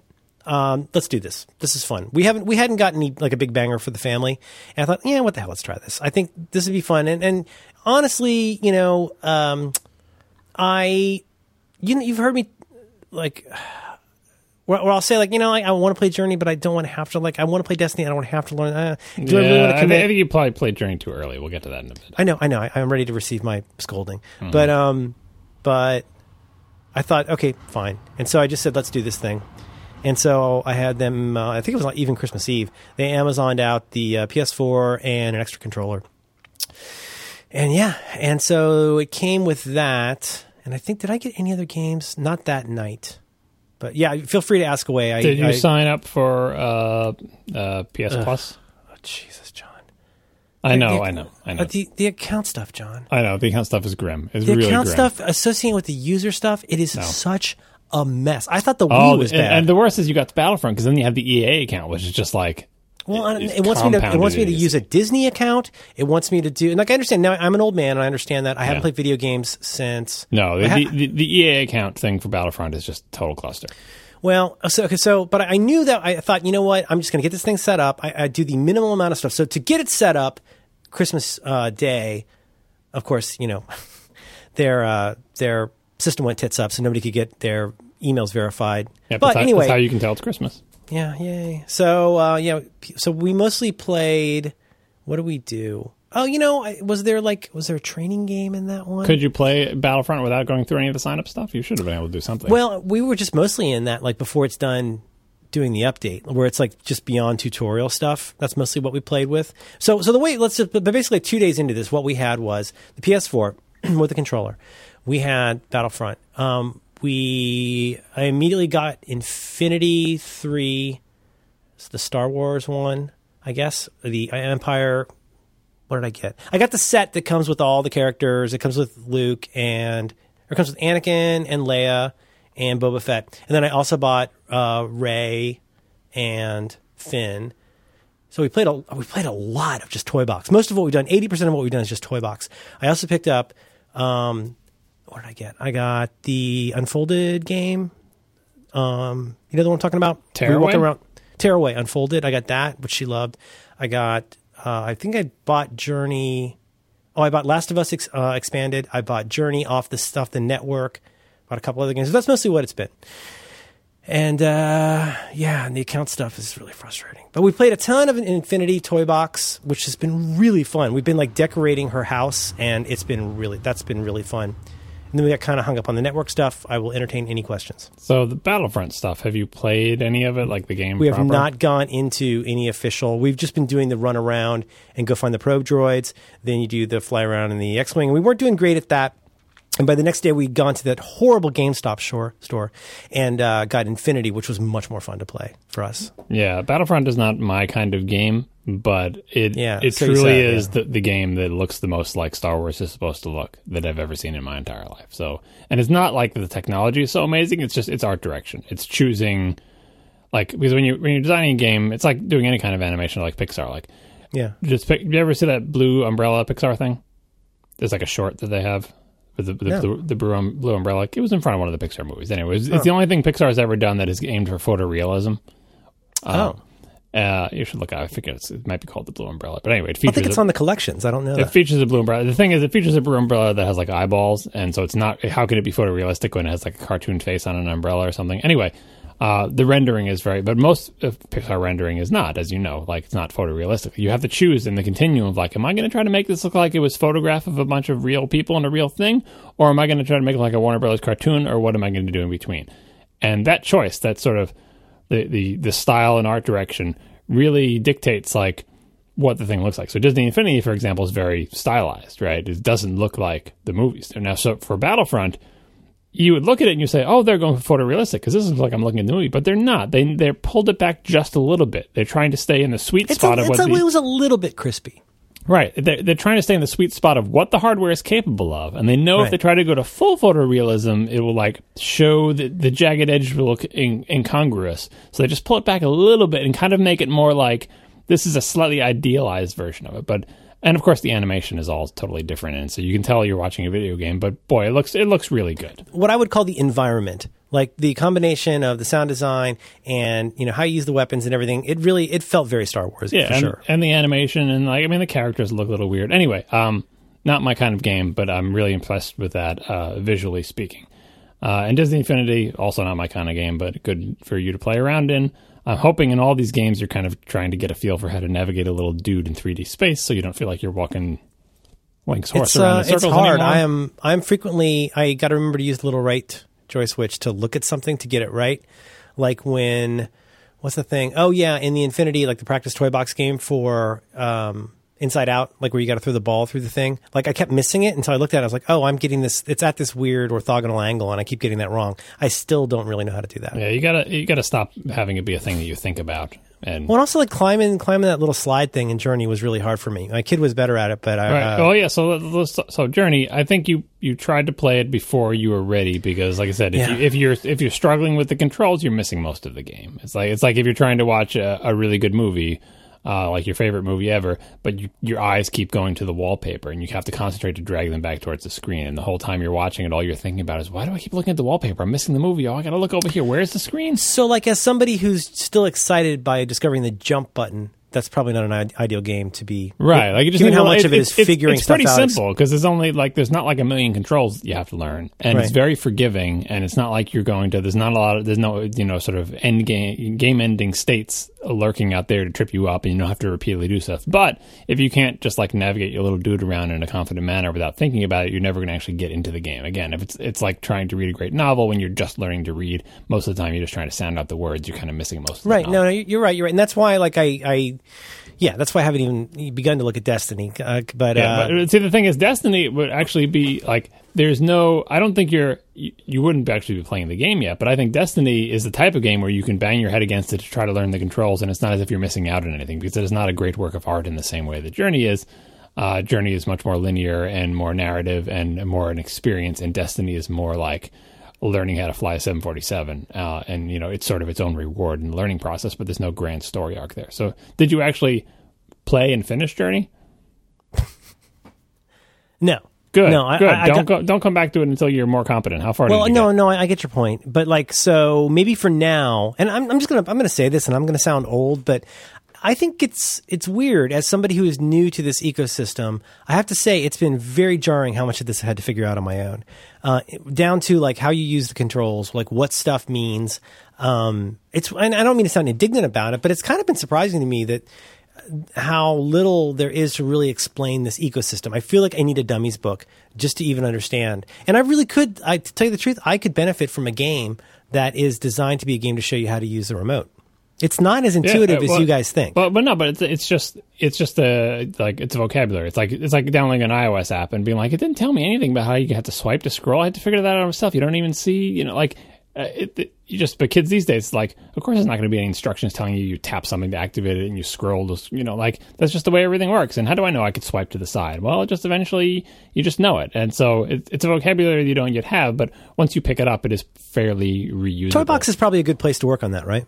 I think my go-to is any old Mario game. Obviously, you're not going to get that on the PlayStation, but like a platformer, like Mario 64, the opening sort of level where you start, there are no enemies. You're just in a courtyard with trees, and you can just run around. And like until you enter the castle, you just hang out there and do whatever the hell you want. And that's what I had my kids do, and it's fun to do. And there's no danger. Yeah. Well, have you spent much time in Toybox? Because that's what it is. You just go and like learn stuff. Right, but that is more complicated. Has more buttons and more things to do. Like it's almost as if what you really need is just like a big empty room with like a few things in it, and just and you have to have it. Here's the thing: you have to have. There can't be no goal, because then you're like, all right, what am I even doing here, right? But it can't be a complicated goal. So and Mario 64 works for little kids because what they want to do is they want to climb the tree. They want to chase after the bird. They want to jump in the water, just because those things are fun to do as a little kid. And that's all the motivation they need. And so they're motivated to if I want to jump in the water, first I got to see where the water is. Then I got to run towards it, get my little guy to run towards it, and then he's got to go in the water. And then you realize, oh, is there a higher place that I can jump from to go into the water? How do I climb a tree? Once on a tree, how do I get off of it? How do I control, just to get comfortable with it, so you stop thinking about the controls and you start thinking about what you want. It's the same, like when you're reading a book, in the first few seconds, you're looking at little ink shapes on a page, and as adults who are used to reading things very quickly, you are now, as I say, vividly hallucinating while staring at a tree, right? You're now imagining the world of the book. When you're reading a good book, like a fiction book and a story, you're not thinking about how to read or how you recognize the shape of words on the page, right? Right. You can't experience the book until reading becomes second nature. You can't experience, especially sort of story-based emotional narrative games, until controlling the game becomes second nature. And the more complicated the game controls are, the less it's ever going to be second nature. And then the other end of the spectrum is something like Destiny, which is more like playing a sport, where it's like, oh, you can't really play tennis until you stop thinking about it. In some senses, that's true, but in other senses, the whole thing about tennis is or golf, you're always thinking about your swing, and you're always trying to improve your swing, and you know what the goal is. You got to get the ball in the hole, but it's like, which club do I pick? What do I do with my swing technique? Or more like flying the 747. Like, you're always thinking about flying the 747. It's not like the 747 disappears. I mean, ideally, in the best case, in some sort of Zen zone you're in, but it is less important than it is for a story. So I would be perfectly comfortable, not that I recommend this, to have you bang your head repeatedly against Destiny, because you wouldn't be missing anything, but bang your head against I get it. No, I take your point. The other one was we got was who was it Brianna that recommended this? Was Child of Light. Turn-based. I hate those games. But yeah, it's a good rec to see if you like that kind of game. Well, it was one of those. So what I liked about Toybox was that there weren't really big stakes. And there were like little progressions, and like, okay, you've learned this, now you can do that. But Child of Light was kind of fun because like you had to figure out like how to climb up the log to go like jump onto the branch, and like for both of us, that's all still brand new. Yeah, Child of Light, it's a lot of reading. Yeah, I mean, some people want that out of a gaming experience, where they don't want mechanical skills to be. It's almost like a computerized choose your own adventure, where there's a lot of text to read, or like interactive fiction, like a text adventure, and the mechanical part of it is really just to shuttle you from one encounter to the next. A turn basis for people who like board games, where they like to plan ahead and think about strategies and bounce things or whatever. And sometimes they bounce us, well, yeah, it's turn based, but there's a little bit of a real time thing to put you under time pressure, and it really depends on what kind of game you like. Certain people really love that type of game, and there are tons of them out there for them. Other people like me prefer the sort of the virtual version of sports, where you are trying to manipulate something in real time to accomplish a goal in the same way that you manipulate, but and everything in between. And that's why games that combine everything are the most difficult. Like you got The Last of Us, which I think is a great game. but I don't know if... No, I haven't even cracked the wrapper. Don't worry. I don't know if you're going to be able to make much headway in that game because the controls are fairly complicated and the difficulty, even on easy, is fairly hard, which is kind of a shame. Really broke your rule on that one. Yeah, you watched the whole big video thing? Not the whole thing. I watched like 40 minutes of a playthrough. Wow. That... what a cool looking game. Wow. Yeah, and if you watch a playthrough, the majority of the playthrough, like there's the cutscenes, and then the playthrough is like, it's very samey. I honestly can't tell. It's like that dragon on a bridge in the castle thing that we saw.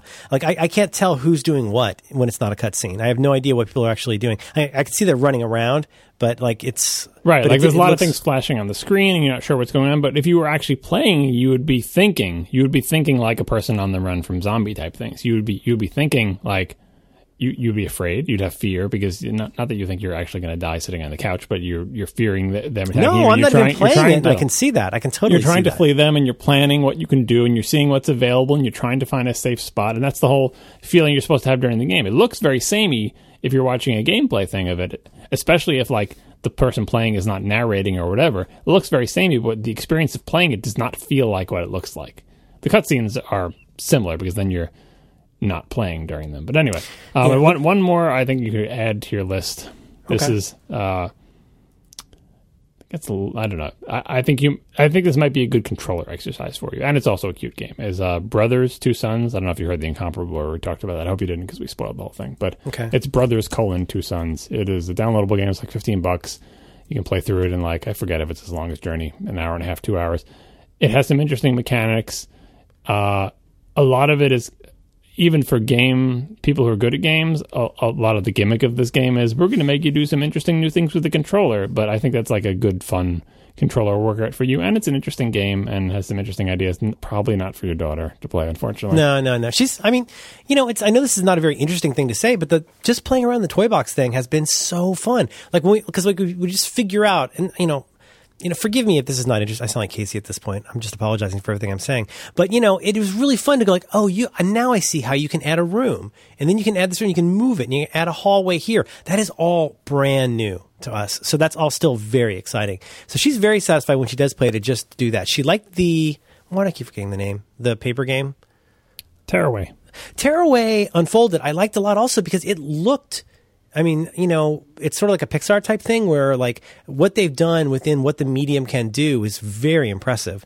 And like you say, it is an Uncanny Valley thing where some of these games, I don't know, like I say, I don't know if crispy is the right word. Like there's some weird anti-aliasing sometimes and you're like, that doesn't look right. But the Tearaway it looks great and it's adorable and I love how it's its own world. But I will add Brothers Two Sons to the list. I've got to get this account thing figured out. Like I don't want my daughter to get tokens from her orthodontist. I also kind of hated that I had to go in order for her to have her own user account, I had to go and like agree for her data to be passed on to people. Am I getting that right? Probably. I mean, that's so gross. It's probably the same as the iCloud agreement if you give them Apple ID. You can make a sub account. I don't know if you did this or not. That's what I did. I made a sub account. Yeah, so the sub account says pluses and minuses. The plus is like, this is designed for exactly what we want. There's an adult, but she can never get her own machine with that account. You can. They gave you a way to make it graduate to it, but there's all sorts of weird limitations. I just wish it was uniform. Like I wish they you want there to be some sort of semblance of control and recognition that this is a minor, but you don't want it to be sort of stuck in a corner where now that as a lesser account in some weird way. And the EA account added on top of it just makes it a big mess. Like, it is a big giant. Like my son had his friend come over and they wanted to play co-op Battlefront. And so, I know enough to know, you can sign in as guest, but then sign in with your PSN name, but then it would immediately boot him out because someone was signed on from his house around the block. Like his younger brother was using his account, and so wouldn't let him sign on to his account here. And it's like, that doesn't make any sense. And it's stupid, and it's confusing, and the error message has a negative number in parentheses in it, and it's just not friendly, and it's a mess. That's what we kept getting. Like, so I had definitely gone in, and I had created her account and gotten everything all set up right with the network, and everything seemed like it was going to be working fine. But then, like, it just would fart out for no clear reason. It would say, the network's not available. Of course, then I got to go in, re-enter all her stuff, re-enter the password. Ironically enough, I found the keyboard, like using the little black swipey pad, I found that so much more intuitive than using my Apple TV. Oh yeah, no, it's worlds better. It was crazy how fast and intuitive it was to just fly through that. Did you use the gyroscope thing too? If you press in on the thumbsticks, I think you can go to gyroscope mode, where instead of swiping your thumb on the touchpad, then you're tilting the controller to control. Anything is better than swiping back and forth in the stupid Apple remote on the number line. Well, this is one thing where, just as a data point, as somebody who's brand new to this, to any kind of platform, we never even got accounts for the Wii U. I mean, I had the thing where the little Wiis would walk around in my square and all that kind of stuff for a week. But this is the first time we've ever gotten into a big platform where it needs this kind of stuff. And the part that's tearing me apart right now, as long as it's effed up, she's got to play on my account. And that just means more time to the day where I have to, you know what, honey, I got to cut you off. Because if I'm going to play these games that I bought this to play. You don't want to make progress in your account, because then all my house is there and all my things that I got in the game. And the thing is with the games, it's not clear. It's like, all right, so if I'm playing this game under your account, is all my stuff under there? And if I start a new account, will it be separate, or what gets shared between them? It is so opaque. It's really terrible. Well, anyway, I don't want to belabor it. That's all. But, if you're listening to video game industry, I'm shaking my fist at you. No, but it's fun. I feel pretty good that we bought it. It was a little more than I wanted to spend. But I do, I do like being able to just buy games off the box. That's pretty cool. You should do that, by the way, instead of buying plastic discs, because until you run out of hard drive space, which probably won't happen for a while, the rate you're going to buy games, it is just so much easier just to have them all in there and not deal with the discs. Yeah, I'm looking forward to it. I think I mentioned this to you, but the Journey experience was really fun with her. I was playing it and I was like, you want to check this out? And she was like, whatever, it looks really boring. I was like, you can try it if you want. And so I took her back and we restarted the game, because I thought it would be fun for her to see the whole, okay, turn this to do that. Now do this to do that. And I think I told you this already, but it was funny because she was, the entire time she was playing, she was always complaining about how boring it was until something happened, and then she would just light up. The first time you slide down a hill, it's hard to explain, but it's really fun. And then you can steer as you're sliding down the hill. Or the first time, that your little scarf lights up, but I still don't understand what that means. Those glyphs are all going to mean something, aren't they? Don't worry about it. Okay. But I feel like Journey, I've had that experience too, trying to show little kids Journey. The sort of deeper experience that so many people my age have with the game is probably going to be lost on kids, but kids can be delighted by the game as well. That's what I figured. They get their own thing from it, but you should. But as much as Infinity is a racket, it's hilarious that I'm paying for branded DRM devices. But I think it's a lot of fun. I mean, and again, this is all just in Toy Box. I would be fine just playing in there for a very long time. Forgive me if that sounds boring, but it's really fun to just go run around. And the first time we fell into the little pit, I mean, I don't know if you spend any time with this, but you fall into a pit and you're like, oh, I cannot get out of this. You're like, okay, wait, relax, look around. Yeah. And then, exactly. It's exactly like E.T. And then you turn around, we both fall into it, there's two cars right there. Oh my God, there's always a car here. So you can get a car and you go drive around, you go leave it somewhere. Yeah, so fun. So fun. Yeah, I mean, we'll explore it more. I'm a little worried about the time sinkiness and cost sinkiness of it, but I am looking forward to it, and I will stick with it to get, kind of... Well, I think it's a good platform for the future. You shouldn't need to buy another game console for a long time. It's very popular. Good. It's a powerful platform. It does a lot of things. It's been pretty reliable as far as I know. So, yeah, it should... And it still beats trying to get a game to work on your Mac with Steam or something. Yeah. For the most part.